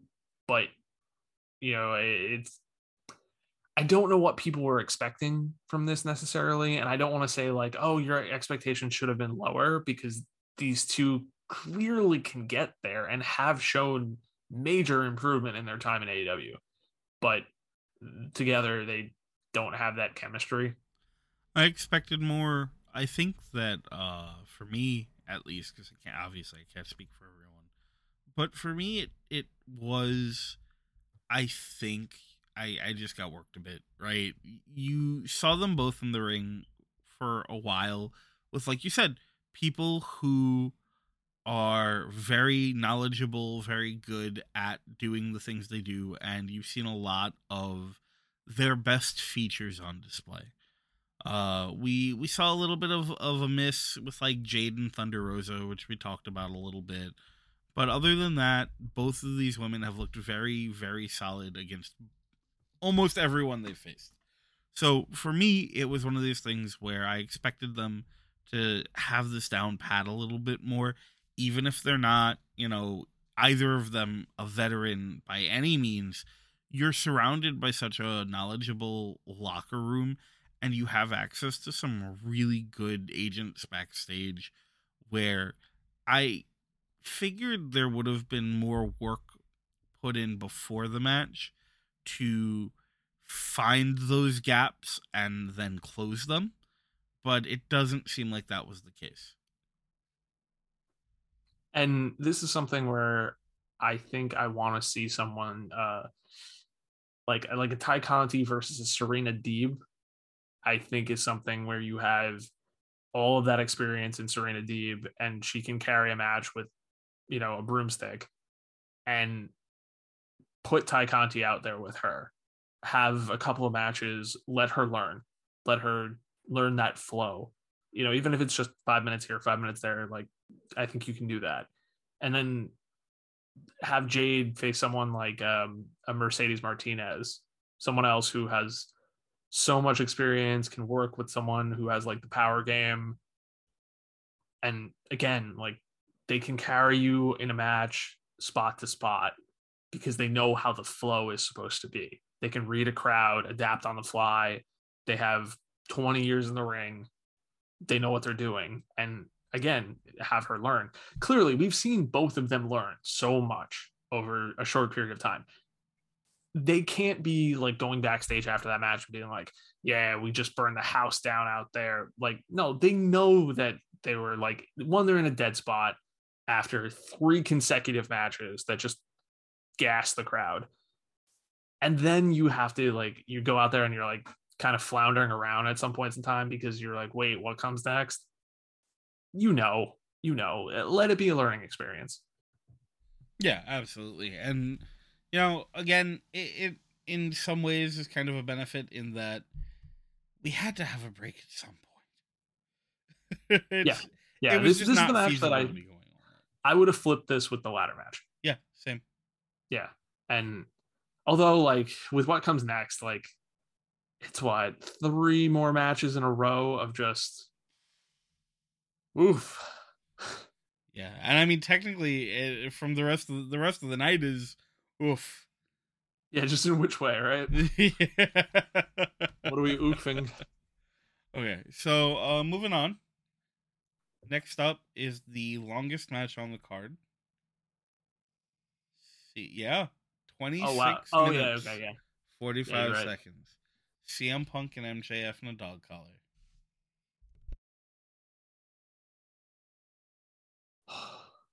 Okay, so I have zero shame in admitting how hard I marked out for that CM Punk entrance. Holy moly. I was stunned into silence, and there was like at least one tear from oh man. What a beautiful moment. What an absolutely perfect moment. And with everything this week, right? Of the acquisition of Ring of Honor and the library and all of that history, the back-to-back promos with Punk and MJF, of MJF cutting the promo of his life. Oh man. And the proof that if he ever needs to, he can be a babyface. And then Punk with the beat down and everything afterward, leaving Punk a bloody mess, all of that stuff. And then even MJF's entrance, which he's done before. He did it against Chris Jericho with that entrance, and then psych, it's MJF. So you get Cult of Personality. So you still get the Cult of Personality pop. Uh-huh. So you still pop the crowd for it. So they did everything. And then the match itself too, which is like, admittedly, and I feel like I say this so often about like hardcore gimmick stuff, and this is not a hardcore gimmick, but this is a very old-fashioned gimmick, and it's never been my favorite because I think there's so many of like the collar and strap matches are sometimes pretty pathetic, especially the ones that WWE has put on. Yes. This one was this is why this match type exists. Yep. Right? Like this is what it's for. This is the 2 guys that at least one of them wants to tear the head off of the other one. And here's a match where they can't get away. Finally. and Punk again is a bloody mess. Without thinking about the Wardlow win, which would have changed my pick, I had MJF penciled in as the winner because in my head I thought it was going to be Punk beats the piss out of MJF, right? Mm-hmm. And then because MJF is the future, they still find a way, be it Pinnacle interference, Wardlow with the ring, whatever the case may be. Yeah, for him to just like Kurt Angle flop on top of CM Punk and just unconsciously win somehow, right? And where Punk technically got his pound of flesh, but didn't walk away the winner. And I thought something like that would happen, but then Wardlow won the ladder match. So that changed things. Because now it's like MJF didn't win. MJF is not having a good time. And MJF needs somebody to blame. So that's important. But the match itself, though, like MJF can work. CM Punk, clearly you can see that he can still go for long periods of time. No problem. Was this the match of the night? It's really hard to even say, but like I think for everyone it's different, right? Like there's one thing which we'll get to that pulls me away from this one. I'm sure I know what that is. Yeah, but like, ooh man, this was so good. Mm-hmm. This was so good. Like the emotional resonance of it is so good. It was because it was perfect. The build up to it was perfect. We were so emotionally invested in it. The way that MJF, worked the crowd with the CM Punk entrance was perfect, and it primed everyone. And then, classic Ring of Honor CM Punk was exactly what it needed to be. For me, the only downside to this match, because much like you, I'm pretty skeptical whenever matches like this come up, because so often they're just, like you said, pathetic is the perfect word for it. They're really like half-assed, non-committal matches. But this was such a beautiful homage to the like classic dog collars or like strap matches that you get in like the Mid-South, right? This was everything it should have been. My only issue with it was the thumbtacks. I don't think they were necessary. For me, it was... So I understand where it comes from, right? It's injecting that sort of modernism into this match type. But I feel like, especially nowadays, it happens so much that here was just... It wasn't necessary, right? You accomplished the same thing no matter what. You could have used a steel chair. You could have just used a table. There are a lot of ways that you could have gotten to the same place and told the exact same story while keeping that sort of classic feel to it. And I feel like it lost a little bit. I did, however, have a realization that I will admit is very late, but is a good one. I would, in any wrestling match with thumbtacks, rather be a wrestler than a referee. Because I can definitely accept, I can accept taking a bump into thumbtacks. If you want to pick me up and drop me into a pile of thumbtacks, don't get me wrong, I'm not offering to let you do so. But like, if we were I would be like, yeah, do it. Slam me in the thumbtacks. I'll be fine. We're good. But if I'm a referee, I have to willingly, knowingly slam my hand down onto a thumbtack, sometimes a pile of thumbtacks, without hesitation. And goddamn, that's so much worse. I would let you have to get down on your knees too. You have to knowingly just like dive into these tacks, and it's awful. Yeah, it's ridiculous. Like, I forget who it was. It may have been like Jimmy Corderas, because he's podcasted a bunch, and I think he said multiple times where he's like, yeah, there's like those like Falls Count Anywhere or hardcore matches and stuff from back in the day where it's like you're running around there and you gotta just like slide down on concrete and just like slap your hand on something that's you don't know what's on that surface. Like you could just be hitting random things all the time and you come back and your hand's like a bloody mess sometimes. It's like, how did this happen? Well, I just like slapped my hand 3 times on broken glass. Yep. But that's my job. Yeah, it's crazy how that works, man. I bump me on tacks, but don't make me count on them. UW, put that on a t-shirt. Yeah, right. But other than that, I absolutely love this match. I adored it. I thought it was a great, like I said earlier, Revolution as a whole was, but this match definitely was a love song, a love story for professional wrestling in every way. And one of the other reasons why I like this match so much is that it was different.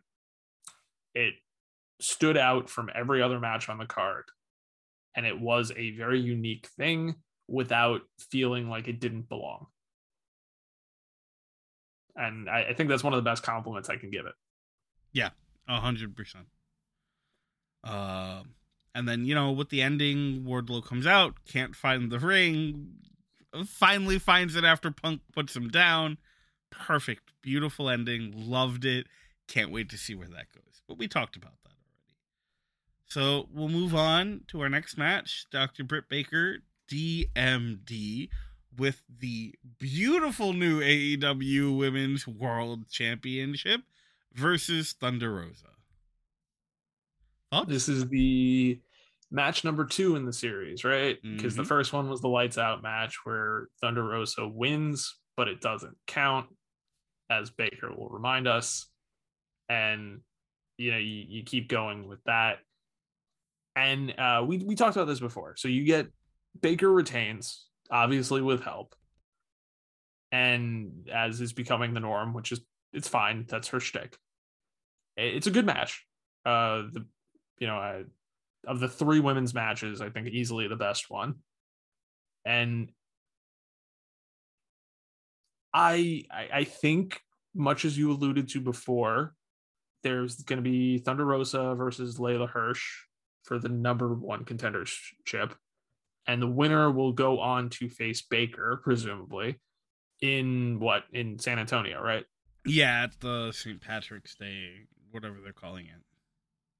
Sure. They invent these names on the fly, I swear.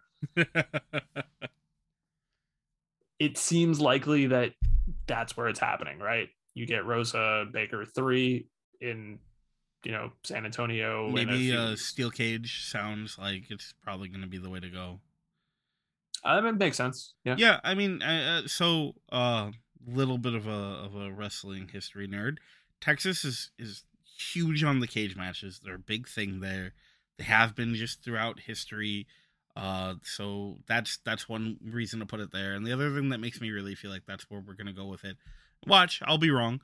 Is we've just had so much buildup with Britt having the Stooges and them constantly interfering, and it being so much more than just a numbers game. It's always this, and so it feels right to me, where if this is what they're building to, and if they are building to Thunder Rosa beating Britt, then the easiest way to do it is to remove them from the equation. And we can do the traditional, like, they're barred from ringside, sure. But if we're going to be in Texas anyway, I feel like it makes more sense to put them in the cage. I could agree with that. I think it makes perfect sense, especially in this match where you have Thunder Rosa's coming off of, I'll throw up the quotes, won the first encounter. And then in this one, she has the match won. Like, Baker taps out in the middle of the ring, but the ref is distracted. So she wins the match, but doesn't win. And she had her beat twice. Yeah. Because she also had her pinned. Yes, that is true. So it is this thing of just, without the Stooges, I would already be champion. Just, you have people I don't. You cheat, I don't. Let's put it in a situation where you can't do that. Yeah, exactly. Or at least you'll have to get very creative to do something, which it's always fun. It's good. Like, there's been great interference in cage match spots. Yeah. I don't know if Jamie Hayter could pull the door off, though. No, that's a Rebel. Oh, yeah, of course. You're right. Rebel. She's freakishly strong and deceptively strong. Rips the entire side off the cage. Well, it's like a mother getting the adrenaline boost, right? When she still lifts the car. That's my doctor. Yeah, Hayter's more of like a Kane, I think. Like, she'll come through the bottom of the ring. That's fair, yeah. But they got time. I respect that, though. They got a hefty amount of time. I think, as you mentioned before, Like this was like a 15 to 18 minute match, somewhere in that range. This Where one got yeah, more time than the ladder match. yeah, but It was 17:25. compared to the House of Black versus Death segment plus Oh, Redbeard. yeah, that one was just about the same amount of time. That one was Yeah. I think Okay. 17:20. Yeah. Okay. So yeah, they got a TV show main event 20-minute slot Yeah. length of time, and that's good. That's a respectable amount of time. It just shows that you treat the women's championship with respect by giving it that amount of time. Also, being positioned not the first match on the card, not in a death spot. It's late enough on the card. I Yeah. guess you could argue this is kind of a dead spot coming after Punk and MJF, but man, at this point, like, where are you going to put a match? Yeah, it's hard here because again, I don't know if I said this. I know I said this to you before we started, but man, this card was so long, and it felt even longer. It was like if you sat any like wrestling fan down in front of the computer and were like, okay, just make a really cool wrestling show. This is what they've come out with, right? Where it's like, yeah, and we're gonna have Punk and MJF, and it's gonna be a dog collar match, and then we're gonna have a women's title match, and we're gonna have everything, right? So we're gonna have the ladder match, and we're gonna have the like triple threat tag team match chaos, and we're gonna have like a main event that's like rife with history from like years ago, and we're gonna have the like legend and Sting, and we're gonna pair him with the youths who we've been like building and are coming up, and we're gonna put it all together, and then we're gonna make it work. And it's like, sure, but I so this happened later in the night, but when the tag team match, the 6-man tornado tag team match ends, right? After the like 13 or 14 minutes it was, I went, oh god, we still have a world title match. I just want to go to bed.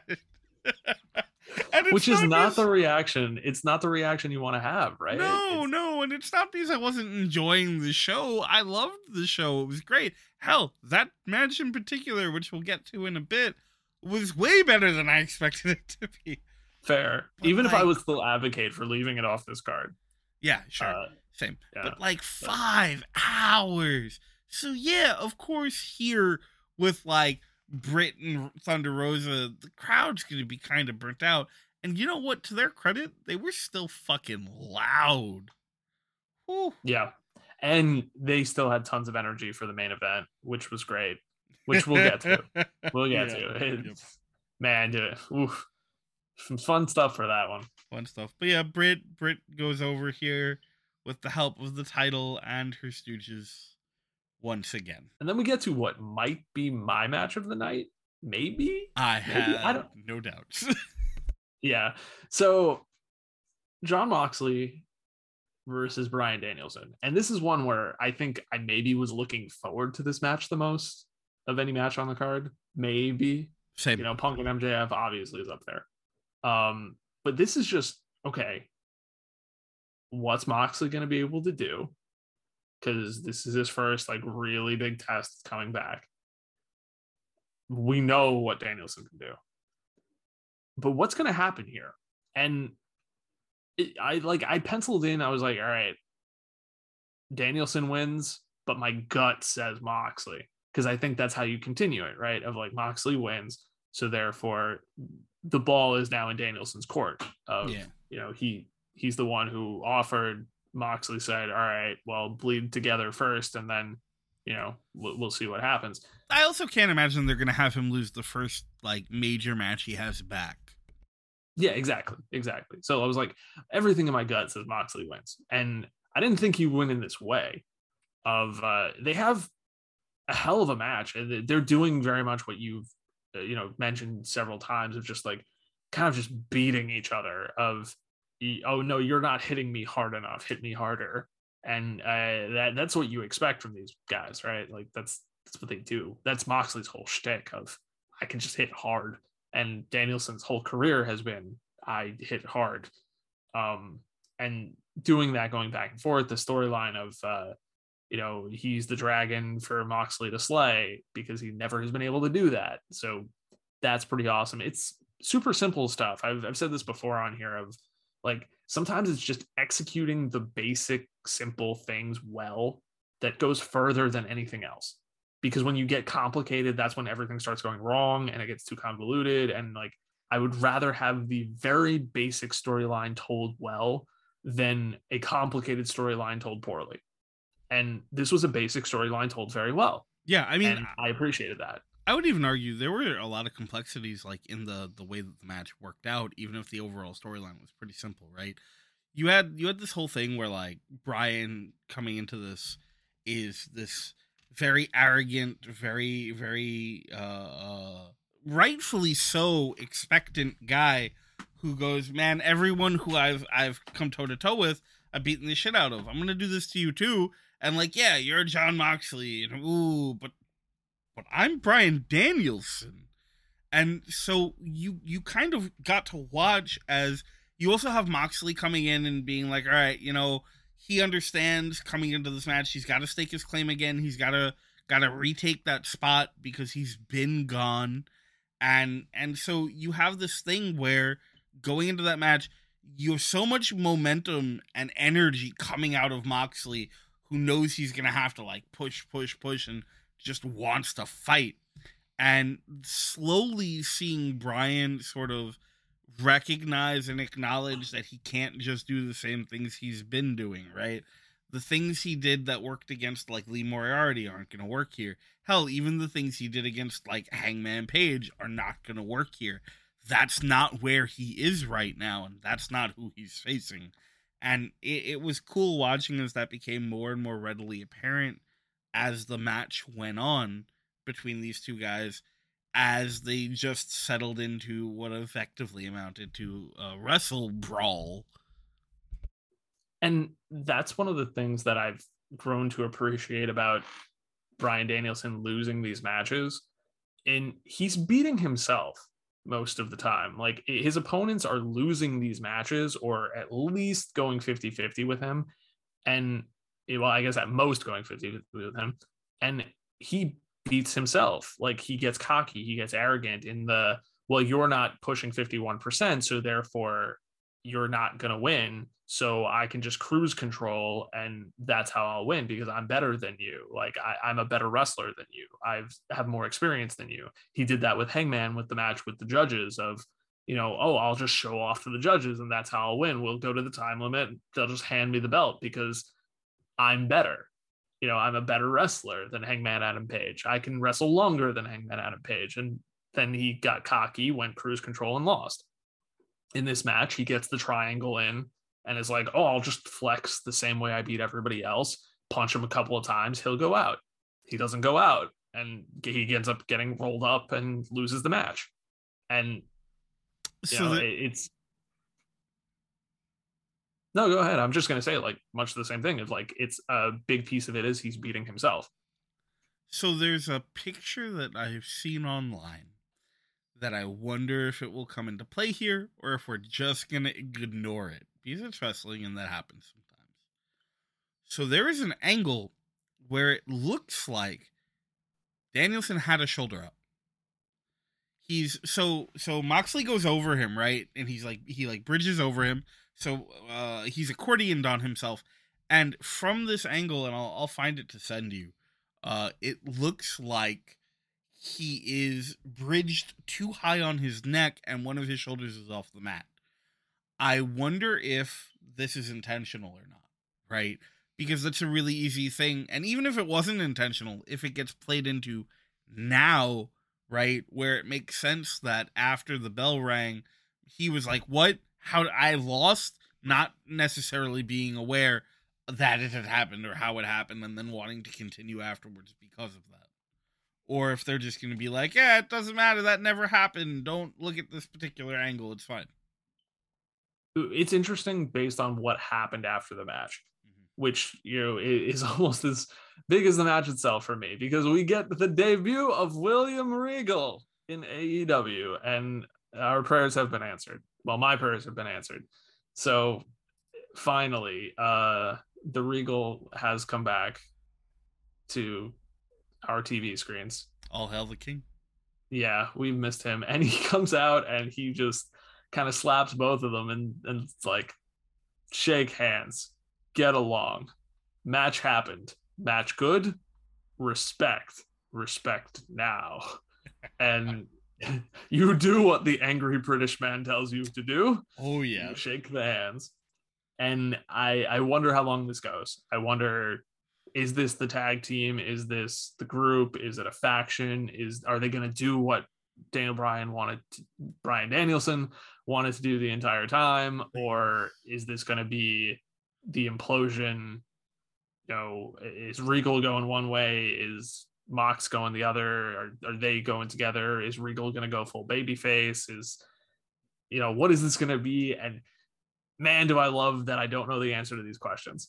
Yeah, man, there's so many good outcomes, and there's no downside, right? When William Regal's involved, no matter what the outcome is here, everyone will still benefit. There is maybe not a sharper mind in wrestling right now than William Regal. We've talked about this before. And if you have a new developmental brand that is going to need people in the back helping you lay out storylines and matches, because I cannot imagine a world where Tony Khan is taking enough whatever the hell he was on last Wednesday to be able to book Dark and Dark Elevation and Dynamite and Rampage and pay-per-views and Ring of Honor. But Joe, he already have someone to book Ring of Honor, don't we?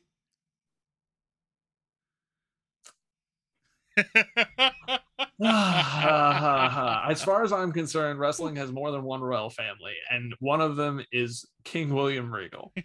So all to himself, he is a house unto his own. Oh, 100%. Yeah. So I'm just saying, like, man, this guy's an asset in every sense of the word. Yeah. They already have so many people who are so beneficial for their talent as far as backstage, right? And so many people who are going to work with some of the amazing youth that they have with, like, Dante and Lee Moriarty are two of the names that I'll, like, very quickly shout out. We also, in the last week, got the return of Top Flight. Yes, we did. I just want to quickly put out there, and what a showcase. Oh, yeah. Because that was awesome. That was just awesome. It's just a quick thing to throw in there. Yes. Darius, right? That's the brother's name? I believe so. I suck at names. Yeah, same. No, great showing. Very excited to see them back together. I think it's good. There's been, the whole storyline with him really fell off. Leo left, and it got a little weird and whatever. But I'm really excited to see them back together and doing stuff.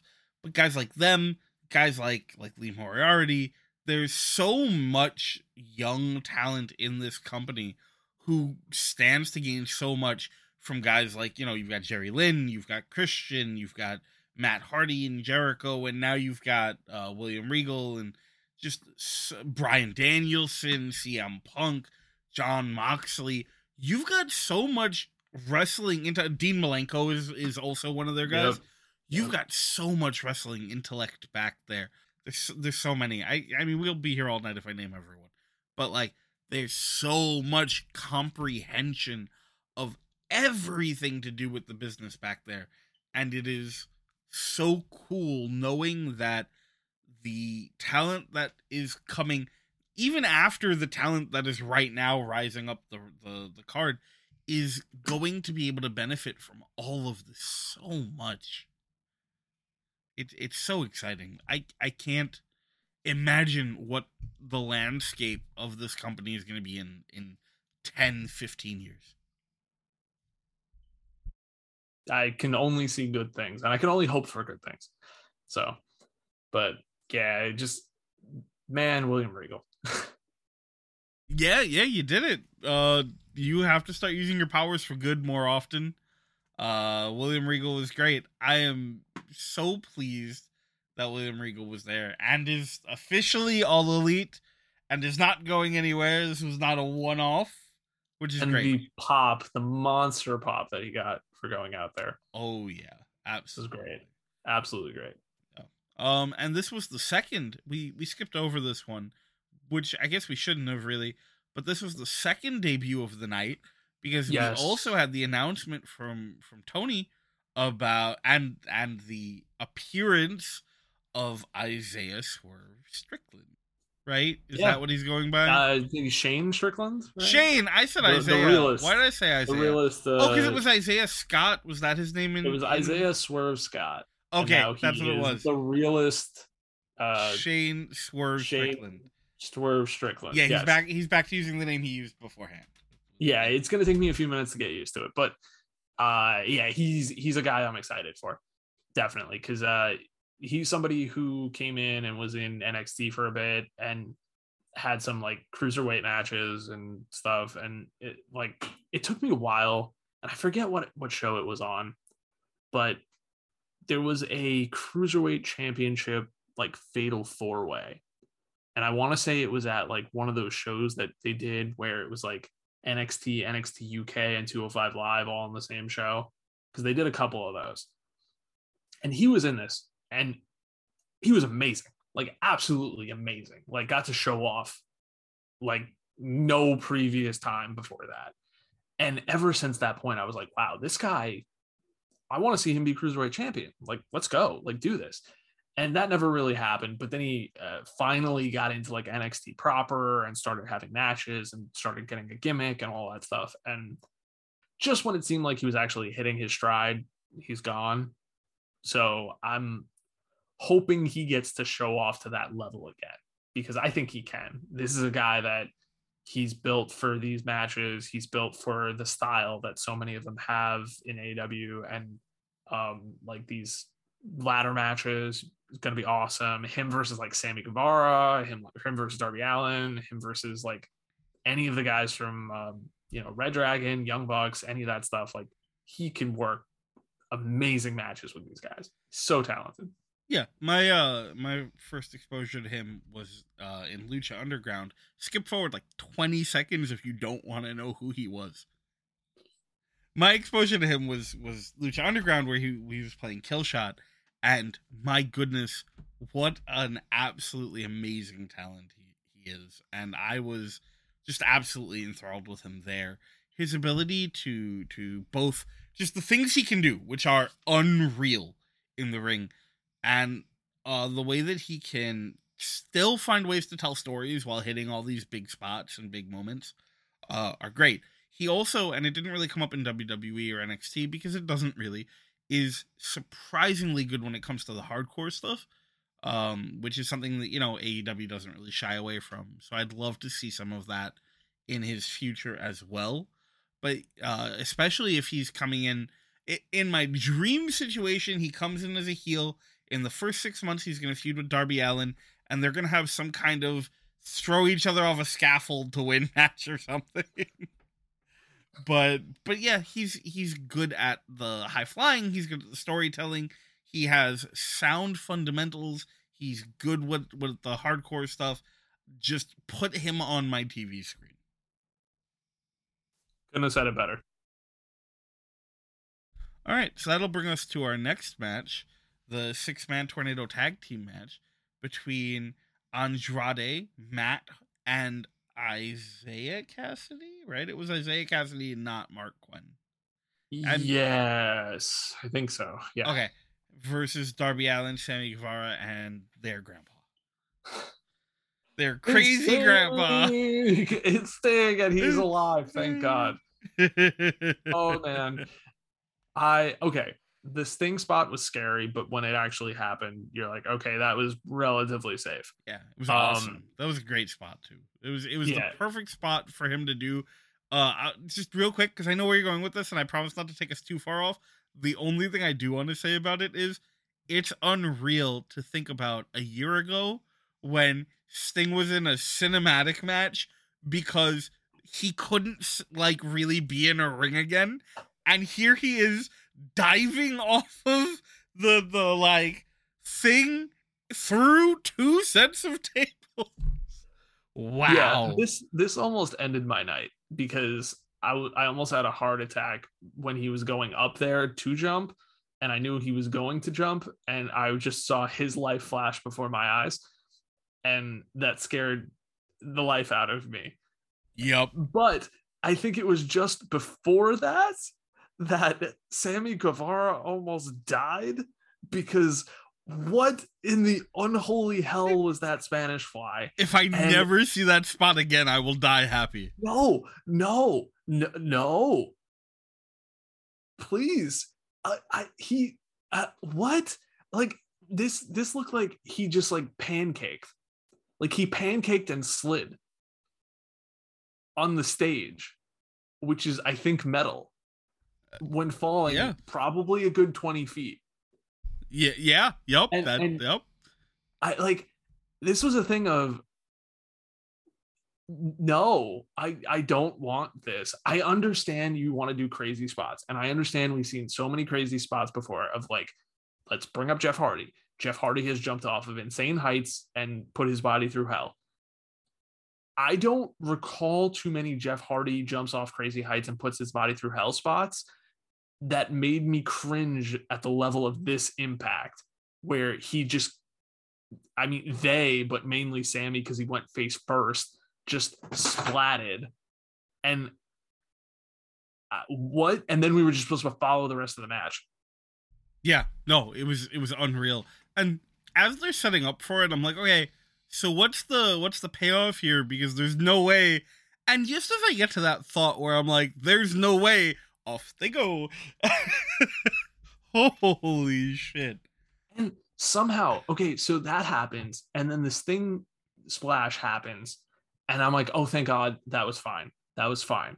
And then I get even more scared, because there's still a third guy left who is the one known for being insanely crazy and hurting, I guess, hurting himself to hurt the opponent type thing of Darby. And I'm like, oh no, Darby's gonna go and just climb the arena and jump off.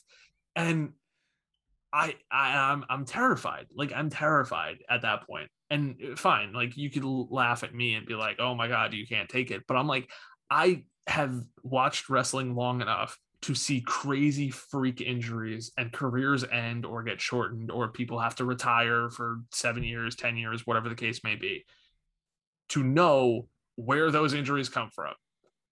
And that is where those injuries can come from. And so the fact that Darby Allin only hits a terrible coffin drop to win is like, oh, thank God it's over. The coffin drop headbutt. Yeah, right. Yeah, I'm gonna lay down next to you and calmly rest my head upon your side. Mm-hmm. You know, Matt Hardy's like, ow, oh no.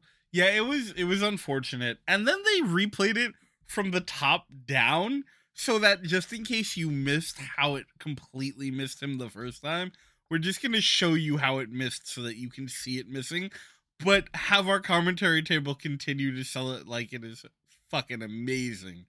Yeah. But you know what? I also was very concerned about Darby Allin's well-being, and if that's all we got, that's all we got, and I'm okay with it. Yeah, exactly. Like please, it's fine. It's fine. You missed the finish a bit. Whatever. The match is over. Awesome. Can we check on everybody and make sure they're alive, please?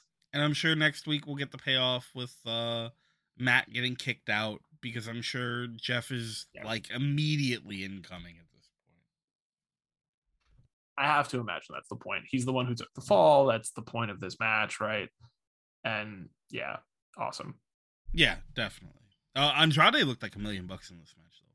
Yeah, that's one thing I do want to talk about. He looked so strong, and so strong both physically and just with the way he was presented in the match. Wow. Absolutely fantastic. And that's after the triple threat, where they had that absolutely insane spot where he went.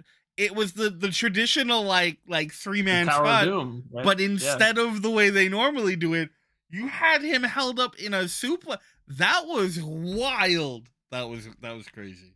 Yeah, he's looking great. I'm a fan of his. I greatly appreciate his body of work, and I don't know where his ceiling is in AEW, but I'm hoping the Andrade office or whatever it becomes, like, I don't know if he'll call it the Andrade family office or just rename it or whatever.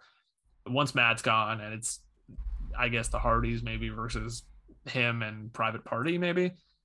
Uh, that could be kind of cool. I hope he moves on to some good stuff because let's get more matches with him. Yeah, in my ideal world, I think Private Party also leaves, and it's like him and the Butcher and the Blade for now. Until that's good. That's yeah, good, until they bring in someone else. Because like Private Party's at this point where I think that they need to just sort of go off and be a tag team again for a while, and not be part of one of these storylines as like the Stooges anymore. But Butcher and the Blade are literally like their whole thing is built for them to be those guys, right? Like it's perfect.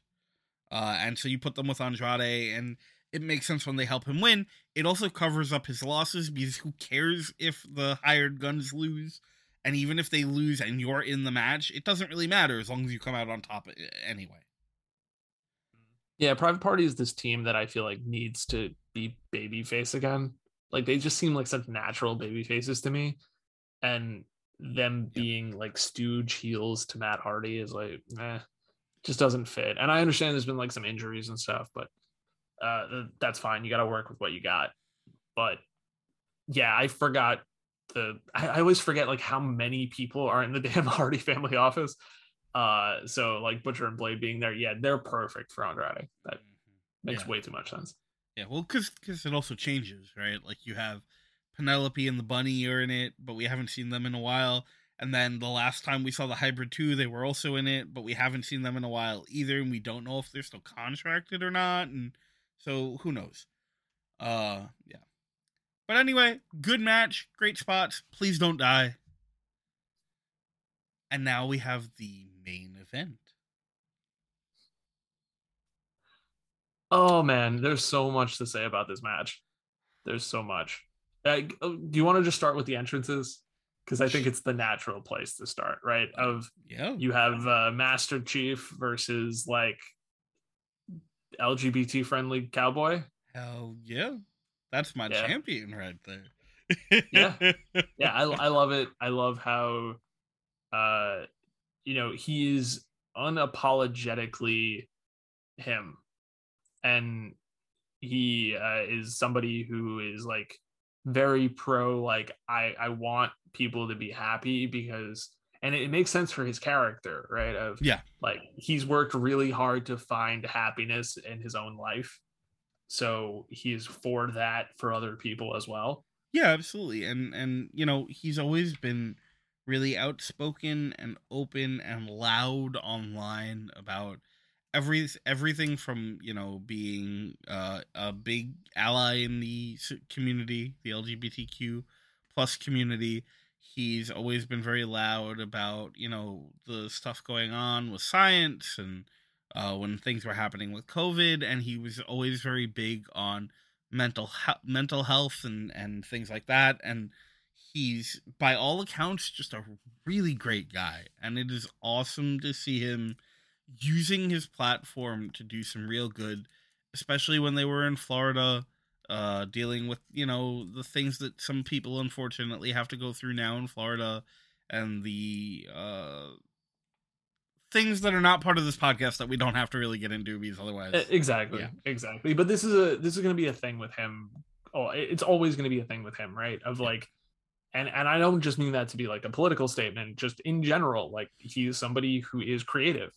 He's somebody who is going to organically grow and change and evolve over time, where he's going to incorporate these things into his entrances. Like we talked about his attire in his championship match at Full Gear, where it was he is ready to be champion. That's what his attire was about. And this was in a similar way of like, hey, like I'm using my attire to make a statement right now. And so every time he's going to have one of these big matches, you might see a different statement. It might be about something. It could be about his opponent. It could be about the storyline he's in. It could be whatever the case may be. And that's something that makes you want to watch. It makes you like him. Maybe it'll make you hate him one day, whatever the case may be. But like, right now, that's awesome. That's an awesome thing. And that's cowboy shit right there. Exactly. And then you've got him facing Master Chief. I will say that maybe Adam Cole's Master Chief gear could have been a little more upscale. little bit. It I looked like, I kind of get it. cheap. He's a nerd. He's a streamer. Like, I understand. That's cool. And you weren't gonna have him come out as a full Spartan. I don't know, man. Kenny Omega literally came out to Wrestle Kingdom one year dressed as his warlock from Destiny. Adam Cole could have come out like a fucking Spartan. I would have been fine with that. But like, I don't know. I would have expected them to put a little bit more money, effort, or time into it. 2 of the 3, at least. It looked a little cheap. I expected, like, if you're gonna do like the like, I don't know, vest top type thing, do like some type of like legs or pants to go with it. So it's like that, because this just looked Baby like legs. you're just wearing a weird backpack. Yeah. Oh, can we talk about how it was also clearly past JR's bedtime? Okay, yeah, well, JR had some during the night where he was like, this is some new kid shit. I don't know what this is. Like with Excalibur, Jade? explain it to me. Like with Jade, we had that with Jade where he's like, Yeah. she's a superhero. And Excalibur's like, or for Mortal Kombat, but whatever, it's fine. It's okay, JR. There you go. Pat, you're okay. But then Adam Cole, god damn it, they finally got me. Adam Page comes out and JR's like, is that a new championship? Oh yeah. And Excalibur is just like, no, what the fuck, JR? No, Like, it's fucking not. And JR's like, when's the last time you looked at our championships, JR? Or then JR's just like, oh, he must have shined in a real good thing. Man. Ooh, it was a moment. And there was this just moment of dead air where everyone at the table had to figure out what the fuck just happened. Yeah. Yeah, man, stuff like that cracks me up sometimes. Yeah. It's a thing, but that's what happens when you bring good old JR to a 6-hour show of, because he's got to be there beforehand and he's got to warm up and everything, and then it's like it's going on midnight and JR is still out there. Yep. That's okay though. He's definitely gotten a lot better. Yes. His flubs at this point are a lot more just lack of knowledge and not so much lack of understanding of the situations, right? Like, we haven't had a sandwich or a kitchen remark in a while during a women's match. We haven't had him openly being like, this is a dumb gimmick in a while. He hasn't really derided the talent that he doesn't get, which is good. Like, he's finding the place where he can both be like, I don't fucking get this, without having to be like, I don't fucking get this and it's bad, which is really exactly. Yeah. And he's deferring to Excalibur more openly. Great. Yeah, of like, hey, look, I don't get this, but like, I'm sure you know, and I'm sure you can explain this, so like, go. Right. Like, I'm not going to talk for a minute, go explain it, please. Like, because either you're going to teach me something or you're going to teach somebody else something, so like, cool. And it's really cool seeing the chemistry with Excalibur, JR, and Tony, where they all have these very different places where they're incredibly knowledgeable, and they don't, like, it's wrestling, so of course they overlap in some places, but there's so many places where they don't, and it's really cool to watch them sort of weave between each other and expand everyone's knowledge in doing so, which is really cool. So from that, like, because I've gushed about AEW commentary before of like why I like them so much and how they bring me into the show. But one thing that I haven't talked a bunch about, because we've mentioned crowds before, but AEW has a unique situation where like wrestling crowds are very creative. They just are. Like, if they're bored during a show, they'll let you know, and sometimes they go into business for themselves, and as problematic as that can be at times, sometimes it's hilarious. And this was one where it's hilarious, creative, but it didn't take away from anything. It just made it better in all of the atoms. and there were at least 3 or 4 different ones during the Oh, match it was of, so good. of let's go Adam Adam sucks. sucks. We've got what was it? This is Adam. And fight for Adam. Yes, yeah, that was a And really good one. I like that one a lot. Oh man, like so good. So good. The thing that I really, really enjoyed about that also was that that was a thing that happened throughout the entire match until the moment when like Red Dragon comes down to ringside and shit starts to get serious, and the crowd immediately switches from like having fun and being ridiculous to doing the like split chant or doing the like get the fuck up Adam Page thing, which was just so cool to see. We're like, we're having fun. Wait, what? Uh-oh. All right, fuck that. Fuck you, Adam Cole. Yeah. Wait, no, we want you to be really clear right now. Like when we were saying Adam sucks, we meant you. You're the one who sucks. Yeah. You're the one who sucks. We were cheering the other one. Yeah, the AEW crowd is very dynamic, and I think that the acceptance of the company allowing its fans to sort of cheer whoever, cheer everyone has this really good impact on that, right? Like you don't,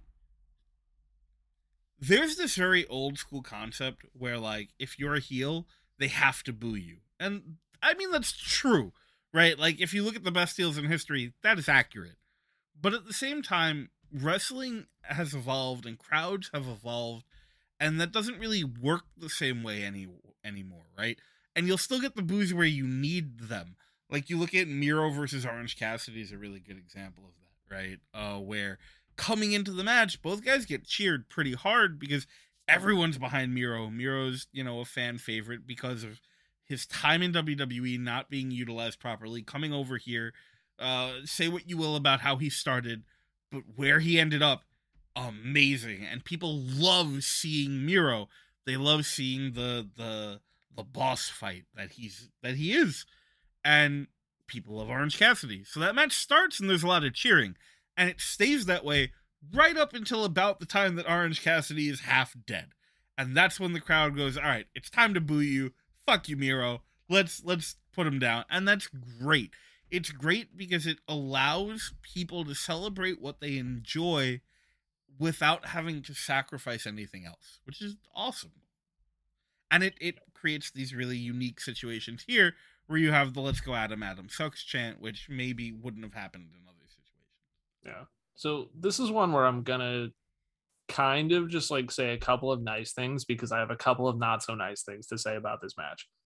I did very much enjoy this match. I thought this was a great match. I didn't think it was the match of the night. Again, I want to watch it back because I think, watching this at the end of like 5 hours of wrestling when you've had 2 or 3 matches that are emotionally exhausting before it. Ooh, and one where thank God somebody didn't die. Yeah, that's a lot to get through. I want to compliment the fact that Hangman has had a hell of a title run so far. And it's a short title run, but look at the matches he's had already. They've established him as the top guy in the company, and that's what he's supposed to be. So kudos to them for doing so. Also, he's still undefeated at Revolution. Just want to keep that streak going. It's 3-0. 3 Revolutions, 3-0, right? Cool. Putting that out there. I do just want to say, though, that like there were a couple of like questionable decisions, I think, in this match. And, like Paige got booed toward the end because of the whole like tying him to the top rope thing, which I understand it. And I get where you're going with the story of like, all right, cool. Like he has been like a massive asshole to you. He did jump you with 3-on-1 and all that stuff. So like you're getting your payback in this moment. But this is also a title match and you're the white meat babyface who shouldn't be doing this. 2 things. Because I get where you're coming from. I have other problems with this match that I'm going to talk about, but I want to address these first. So, I say this a lot. This is where it becomes very frustrating that they never tell you you need to watch BTE because things happen on BTE that are relevant. So earlier in that match, after the Dark Order comes out, right? They go to check on him and he shoves god damn it. Was it Reynolds? Reynolds, yeah, thank you. Alex Reynolds, right? Yeah. Yeah. Yeah. He shoves Alex Reynolds away from him. And so there's this moment in BTE where the Dark Order is kind of hanging out, and Reynolds is very clearly, bothered by this, and he's like, why would he do that? And so Page walks in with the title, and he's like, hey, and he goes to immediately try to apologize, and Reynolds just walks out. He's just not here for it. And the rest of the Dark Order checks in with him, and he's like, listen, we're good. Go after him. He needs you. We're good. And so they leave. And Page is just left sitting there, and he looks tired. And this is something that I wish they had done more of on the show as opposed to on BTE, because with that context, a lot of things change, right? Because you absolutely have a guy who's living his best life right now. But also imagine how taxing it has to be. You're talking about you've just had, in the course of a month, this match with Adam Cole. You had 2 Daniel Bryan matches, and you had a death match with Lance Archer. It's exhausting. It burns you out, and it leaves you, no matter how prepared you are mentally going into being a champion, you are being tested at every turn.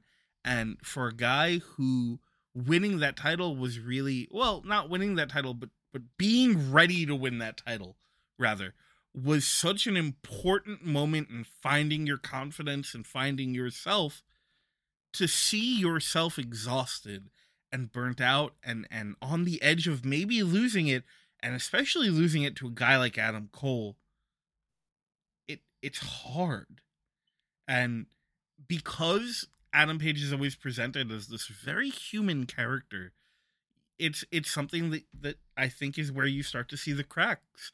I don't think we're looking at a heel turn or anything, but we're looking at the next step for this character, which is having to cope with what being champion means, and having to remove your personal identity from the belt. Because if we're right, and we've talked about this before, the next time that we go on pay-per-view is it. That's gonna be Double or Nothing, and that's more likely than not gonna be Page MJF. And if it is, he's not walking out with the belt. So this is multiple things to that quickly. Just the saying, the context is wrong, but it still fits, of the heavy is the head that wears the crown, right? Yeah. And I think maybe there's a Jay White match in between this, and there's always the chance that that's Double or Nothing. Okay. But then I think you're pushing MJF to was it All Out? Well, okay, so that could happen, because this was something that I thought was interesting. We only have 1 month between this pay-per-view and Double or Nothing, because that's in March. May, rather. Which is interesting. Because June, July used to be Fyter Fest and Fight for the Fallen, but they're not pay-per-views anymore. Yeah. So they're still going to have them as shows, but I can't imagine those are going to be MJF winning the championship. No, there's no way MJF doesn't win on pay-per-view, right? Yeah, that's All Out, or hell, even Full Gear, something like that. But then, that seems a little far. Yeah, that's what I was going to say is, but then we're waiting a long time for Page to lose the title. So it's weird, because it's really soon. And with MJF now having to start the program with Wardlow, I don't know if we get a satisfying conclusion to that story and also have time to set up MJF and Adam Page in the way you want, especially if you wonder if maybe we have another Page Cole match coming, because that could also be a thing. There wasn't a lot of build to this match, and it might be something we do, especially if we're going to think about maybe doing like Undisputed Era or not Undisputed Era versus like Page and the Young Bucks, because that's something we haven't seen yet. But another thing that they talked about on Being the Elite, where Adam Page is in the dressing room with the Young Bucks, and it's after the match, and the Young Bucks are like, none of us had success tonight, and and Cole is like, yeah, but it would have been nice if you were out there supporting me. And then he walks off, and the Bucks are like, we were supporting him from back here, right? Like, and it's another one of those really interesting moments where it's like, well, you already had two guys out there literally cheating for you. So yeah, I guess you're right. You could have had two more guys out there cheating for you, but also that guy's their friend who they've kind of made up with a little bit. Oh, totally. Because they at least have that respect of like, okay, we were this kind of tight group and now we're not anymore, but it's a little more of like the apologies have been put on the table, no hard feelings, you do you, I'll do me. Because when he came out and they were in the ring with Red Dragon, he goes at Red Dragon and just kind of looks at them and is like, okay, whatever, like I'm not going to fight you unless you come at me. So yeah, they're exactly. Like, okay, cool, well, we don't want to fight you either, so we'll leave. And yeah, so they've gotten to a different point, which is fine. But there was also, we skipped over it briefly, there was I don't like when they do this necessarily, and I don't just mean AEW, I mean any company.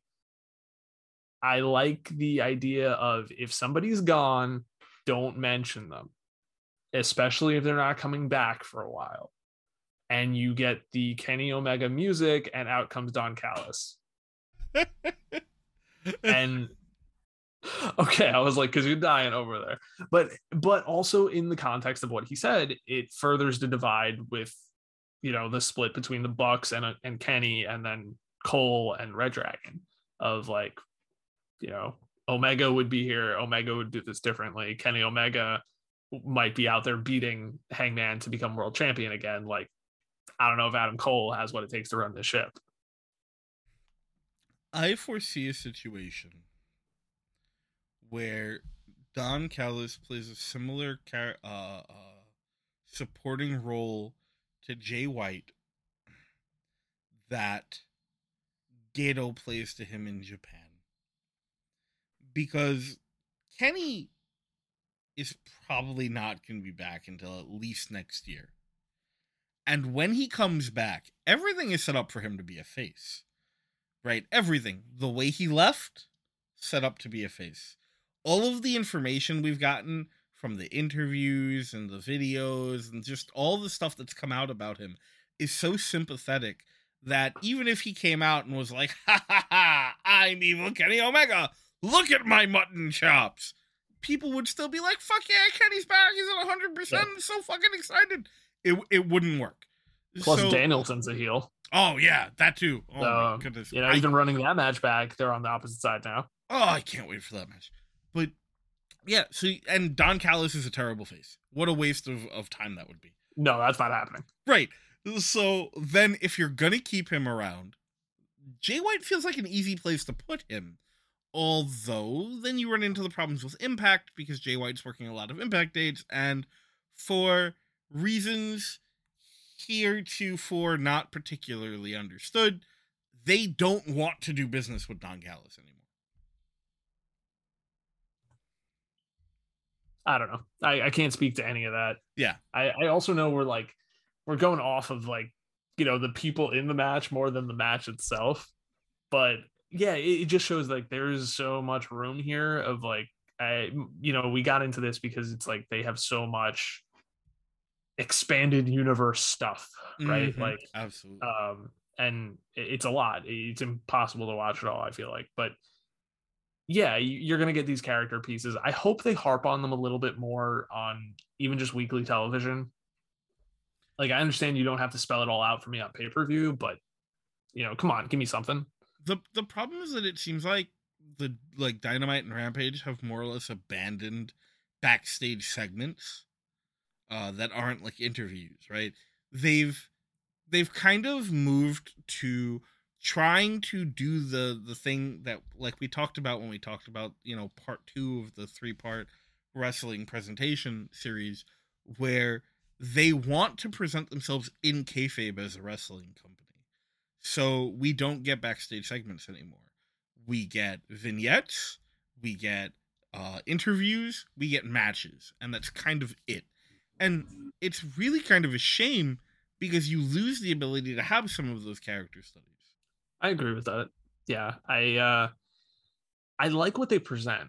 Don't get me wrong. Like, I am a fan of AEW. I like and I enjoy their shows. Not to mention, when you do some of those segments, like, those are typically the ones that people generally like think go wrong more often than not. But besides that, I do understand, like, if you need one, use it, right? Like take whatever opportunity you have to tell the story that you want to tell, be it, again, a simple story, a complex story, whatever the case may be. Like, AEW tells reasonably good organic stories of character growth. We praise them for that repeatedly. Yeah, imagine how much less weight and impact and value the Hangman story would have had if we had none of the backstage segments of like him with the Dark Order, which were instrumental to putting all that together. Yeah. So yeah, exactly. So I'm going to go back to the match because this ties into the match itself. Like, Cole is great. Cole is a guy who plays such a good heel for a guy who is such a lovable guy. It blows my mind that that's possible. Yeah, he's a great person, and he comes off as the skeevy uncle who's going to give you drugs. Exactly. Yeah. It's nuts. And plus, like, he's so good in the ring that it's easy to cheer for him. One of my other issues with the match that I did have, even though I did like this match, I called it a great match. I'm not a fan of I hit a move that finishes a lot of matches right into another move that is my finisher, and then you kick out. I'm not a fan of that, especially after a 20+ minute match. Like, really not a fan of that. And Excalibur, well, what I'm talking about is he hits the Panama Sunrise into the boom. Excalibur actually does what I would want somebody on commentary to do and say, normally when he hits the boom, he takes the knee pad down, it does additional impact. That's how he actually finishes people. He didn't do that. That's probably the only thing that saved Hangman. Okay. I'll give it to you. I don't love it, but I'll give it to you. AEW is not the only company that gets criticized for this. New Japan, of course, NXT has been criticized for this a million times, of the finisher parade. If I hit my finisher 37 times in a row, you still kick out, and then I have to like light my leg on fire to super kick you. Your head flies off into the stands. That gets a 2.5. So then I do it again, and then I finally get a 3. Okay, cool. But I get it. It's pay-per-view. You're still building up Hangman as the guy that's like, he's the champion. It takes a lot to beat him. He's finally at that level. Kenny Omega probably would have kicked out of it. So, okay, Hangman has to kick out of it. Cool, I get it. I don't love it, but I get it. I would make a distinction just between the way that it happens in New Japan a lot of the time and the way that it happened in this match. Because I also have a problem with the way that went down. And I appreciate that there was a kayfabe explanation for it. They did regal it, and I appreciate that. But I think it's important to recognize that in New Japan, the idea of the like finishing moves are kind of exactly what you just expressed, that you don't really love about when companies do it. And Okada is a great example of this, right? Where Okada in big matches will almost never win on the first Rainmaker, because the whole concept with the company is supposed to be this like this challenge of desires. It's this thing where your passion versus their passion. And so the moves that they use that finish their matches usually are strictly based on the desire to win your match and be the best. But when you bring the gold into the equation, everything changes, right? The whole tone of a match is different specifically in New Japan, if it is or isn't a title match, right? Like the match that you'll watch Okada and Omega or Okada and Naito have when they're wrestling for gold is not the match that you'll see them wrestle when they're not wrestling for gold. And I think that that's a really important distinction to be made, where in my opinion, you have a little bit more leeway to be like, okay, well, this finisher didn't end it, right? The Rainmaker didn't keep him down. Okay, so now one of two things is going to happen, obviously. Either he's going to keep wrist control and he's going to pick him back up and we're going to do a second one and the match will be over, which happens a decent amount of the time. Or if we're doing like the big matches, right? The guys who are supposed to be the like top 3 or 4 guys in the company, then it's okay, the Rainmaker didn't do it. You go for the second one, it doesn't hit, and the match continues. And you have this like trade-off of finishers. And, you know, there's definitely a lot of issue with it in most companies, and even in Japan it happens sometimes, absolutely.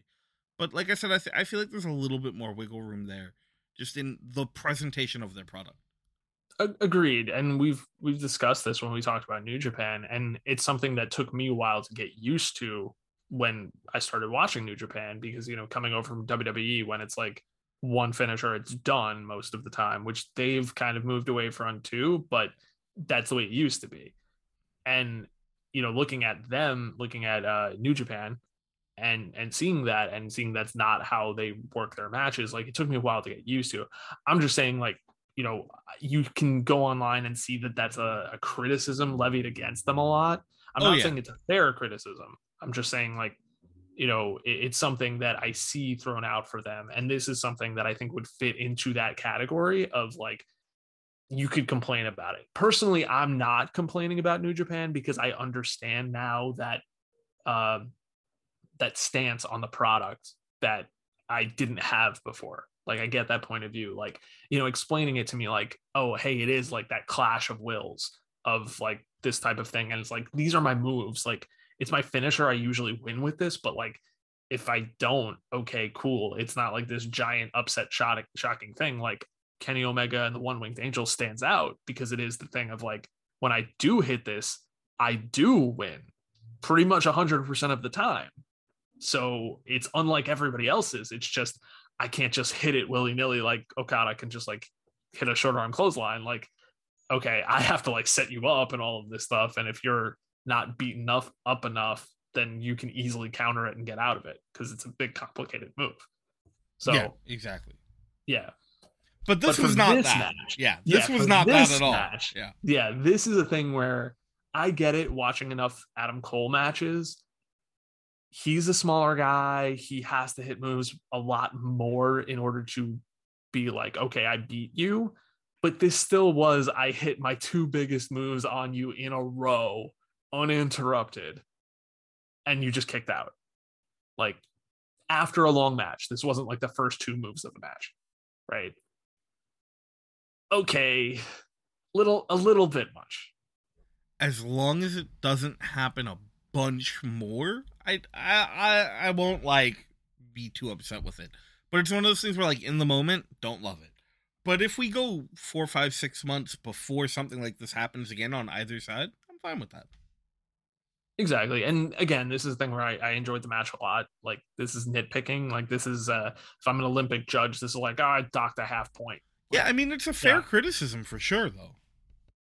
It is. It's something that, much like the large group of people in the audience who saw him take the belt and tie him to the top rope, looked at that and said, I don't like that. That's a heel move, and I don't necessarily understand why you're doing that, so I'm going to boo it. I look at the finisher thing and say, like, okay, this takes me out of it a little bit. I don't love this. Like, I still enjoy the rest of it. But this in particular here, not my favorite. That's all. Yeah, it's totally valid. But it was good. It had the ending it needed to have, and got us where we needed to be. I'm really curious about seeing what comes next. Tony Khan said that we're gonna have a lot of storylines starting out of Revolution, so I'm really excited to see where that goes.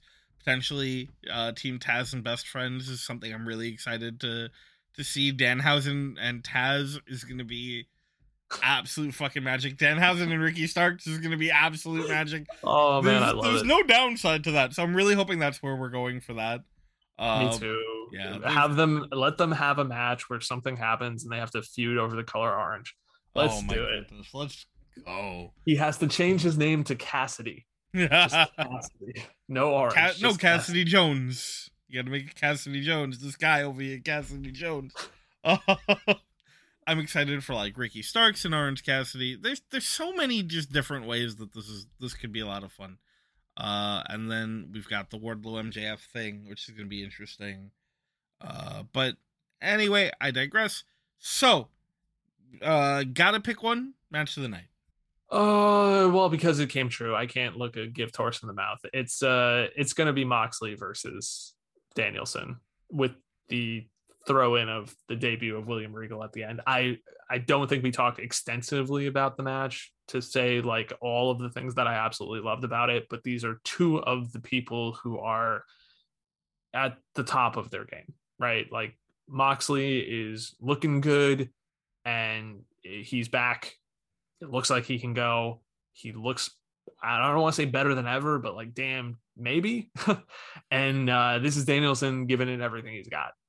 And I couldn't ask for too much more. But this is definitely splitting hairs because there's probably the match you're about to say is the one that I'm like, if I flipped a coin, maybe on any other day, this is the one I'd be picking. Yeah. So I will start with the sentiment rings true in the other direction. Flipped a coin on any given day. But yeah, listen, I'm an ROH baby. I've been an indie wrestling fan for as long as I can remember, and there was just something special that night, man.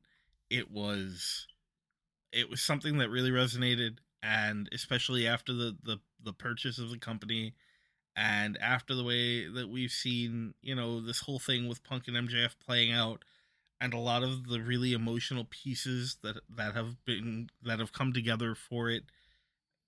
And I'm also a sucker for like classic wrestling matches. And like I said when we were talking about this match, the dog collar matches are really classic, Southern or like Mid-South thing that you would see to just like be the closing chapter on these stories. The closing chapter on these stories. And man, this was exactly what it needed to be. So that's the match for me, man. And William Regal's amazing. I love William Regal. I love Bryan Danielson. I love Jon Moxley. Any given day, man. But that's what I gotta go with, CM Punk and MJF. Nice. And it's crazy to me how close I think I would put Chris Jericho and Eddie Kingston. Yup. Right? Like, and even the tag match. I like the tag match. I think I like more than I remember liking it, only just a little bit removed from it. I plan to go back and rewatch it because there was definitely a little bit of like, so we've talked about how I'm like a huge Eddie Kingston mark, and so him getting that moment and getting to like tap out Chris Jericho really had me like floating on a bit of a like high for a while. So I'm definitely gonna go back and rewatch the rest of, like the tag team match. Sounds like a plan. So here's the easiest thing we've ever had to do. So for AEW pay-per-views for this year, where would you rank it? Number 1. I have to agree. It's really, really nice that there's no other pay-per-views to rank it with. Oh man. I think, and I'm not gonna do this now, but looking back on the previous years of AEW pay-per-views, I think Revolution may be one of the top ones all 3 years. Yeah, I think it's Well, very I likely. mean, like this is only going to be the third one for Evolution, but depending upon where you start their year, if you go calendar year for the 2 years of Revolution, might be, I don't know. Full Gear was really good last year, but they were all really good. yeah, they're like NXT, man. They're like back in the takeover cycle where every takeover was like the best takeover. I need a rest match next time. Yes, Please. I need it to be on a please. Saturday. Yeah, or that. I'll need it take to be on a that. Saturday. Is it? Is it? Let me double check. Oh man, Let's look it up. Double. can I use my powers for this? May 29th. Oh, it's on Memorial Day weekend. Oh, okay. That's just as So- good. So Not for me, but that's just as oh good. It's still a Sunday though. God damn. no. Ah, see, for me that means the kids are home, so that's worse. Yeah, but at least they have like an excuse. Of, Yeah. Well, it's a holiday tomorrow, so you have off anyway. Yeah. Okay. Okay, so closing thoughts. Man, this has been a busy week. Busy week. We always say next time we're going to talk about this, and then crazy stuff happens and we never get to. So I'm going to refrain from saying next week we're going to talk about anything, because maybe then we'll just get one thing to talk about. I'll be bold and I'll back up what I said at the beginning of the episode. Next week, Curious Case of Cody Rhodes Part 2. Let's do it. Nice. Also, you can find us at Squared Circle Sit Down on YouTube and Squared Circle Sit Down, right, on Twitter. I did not plug at the beginning of this. No, you didn't, you monster. Actually, on Twitter, we're Squared Circle SD. Yeah, correct me every time. Got you. Yeah, but please leave comments, like, share, subscribe, get in touch with us. We love feedback. It's our favorite thing. Joe's doing the Powerhouse Hobbs face right now. I don't know why, but don't let it intimidate you. You were doing the weird sneer thing he does. I think that's just his natural face. I think so too. Anyway, thank you so much for being here with us. We love you guys. Just remember, it doesn't matter if you win the match. What matters is that you get over. Take care. We'll see you next time.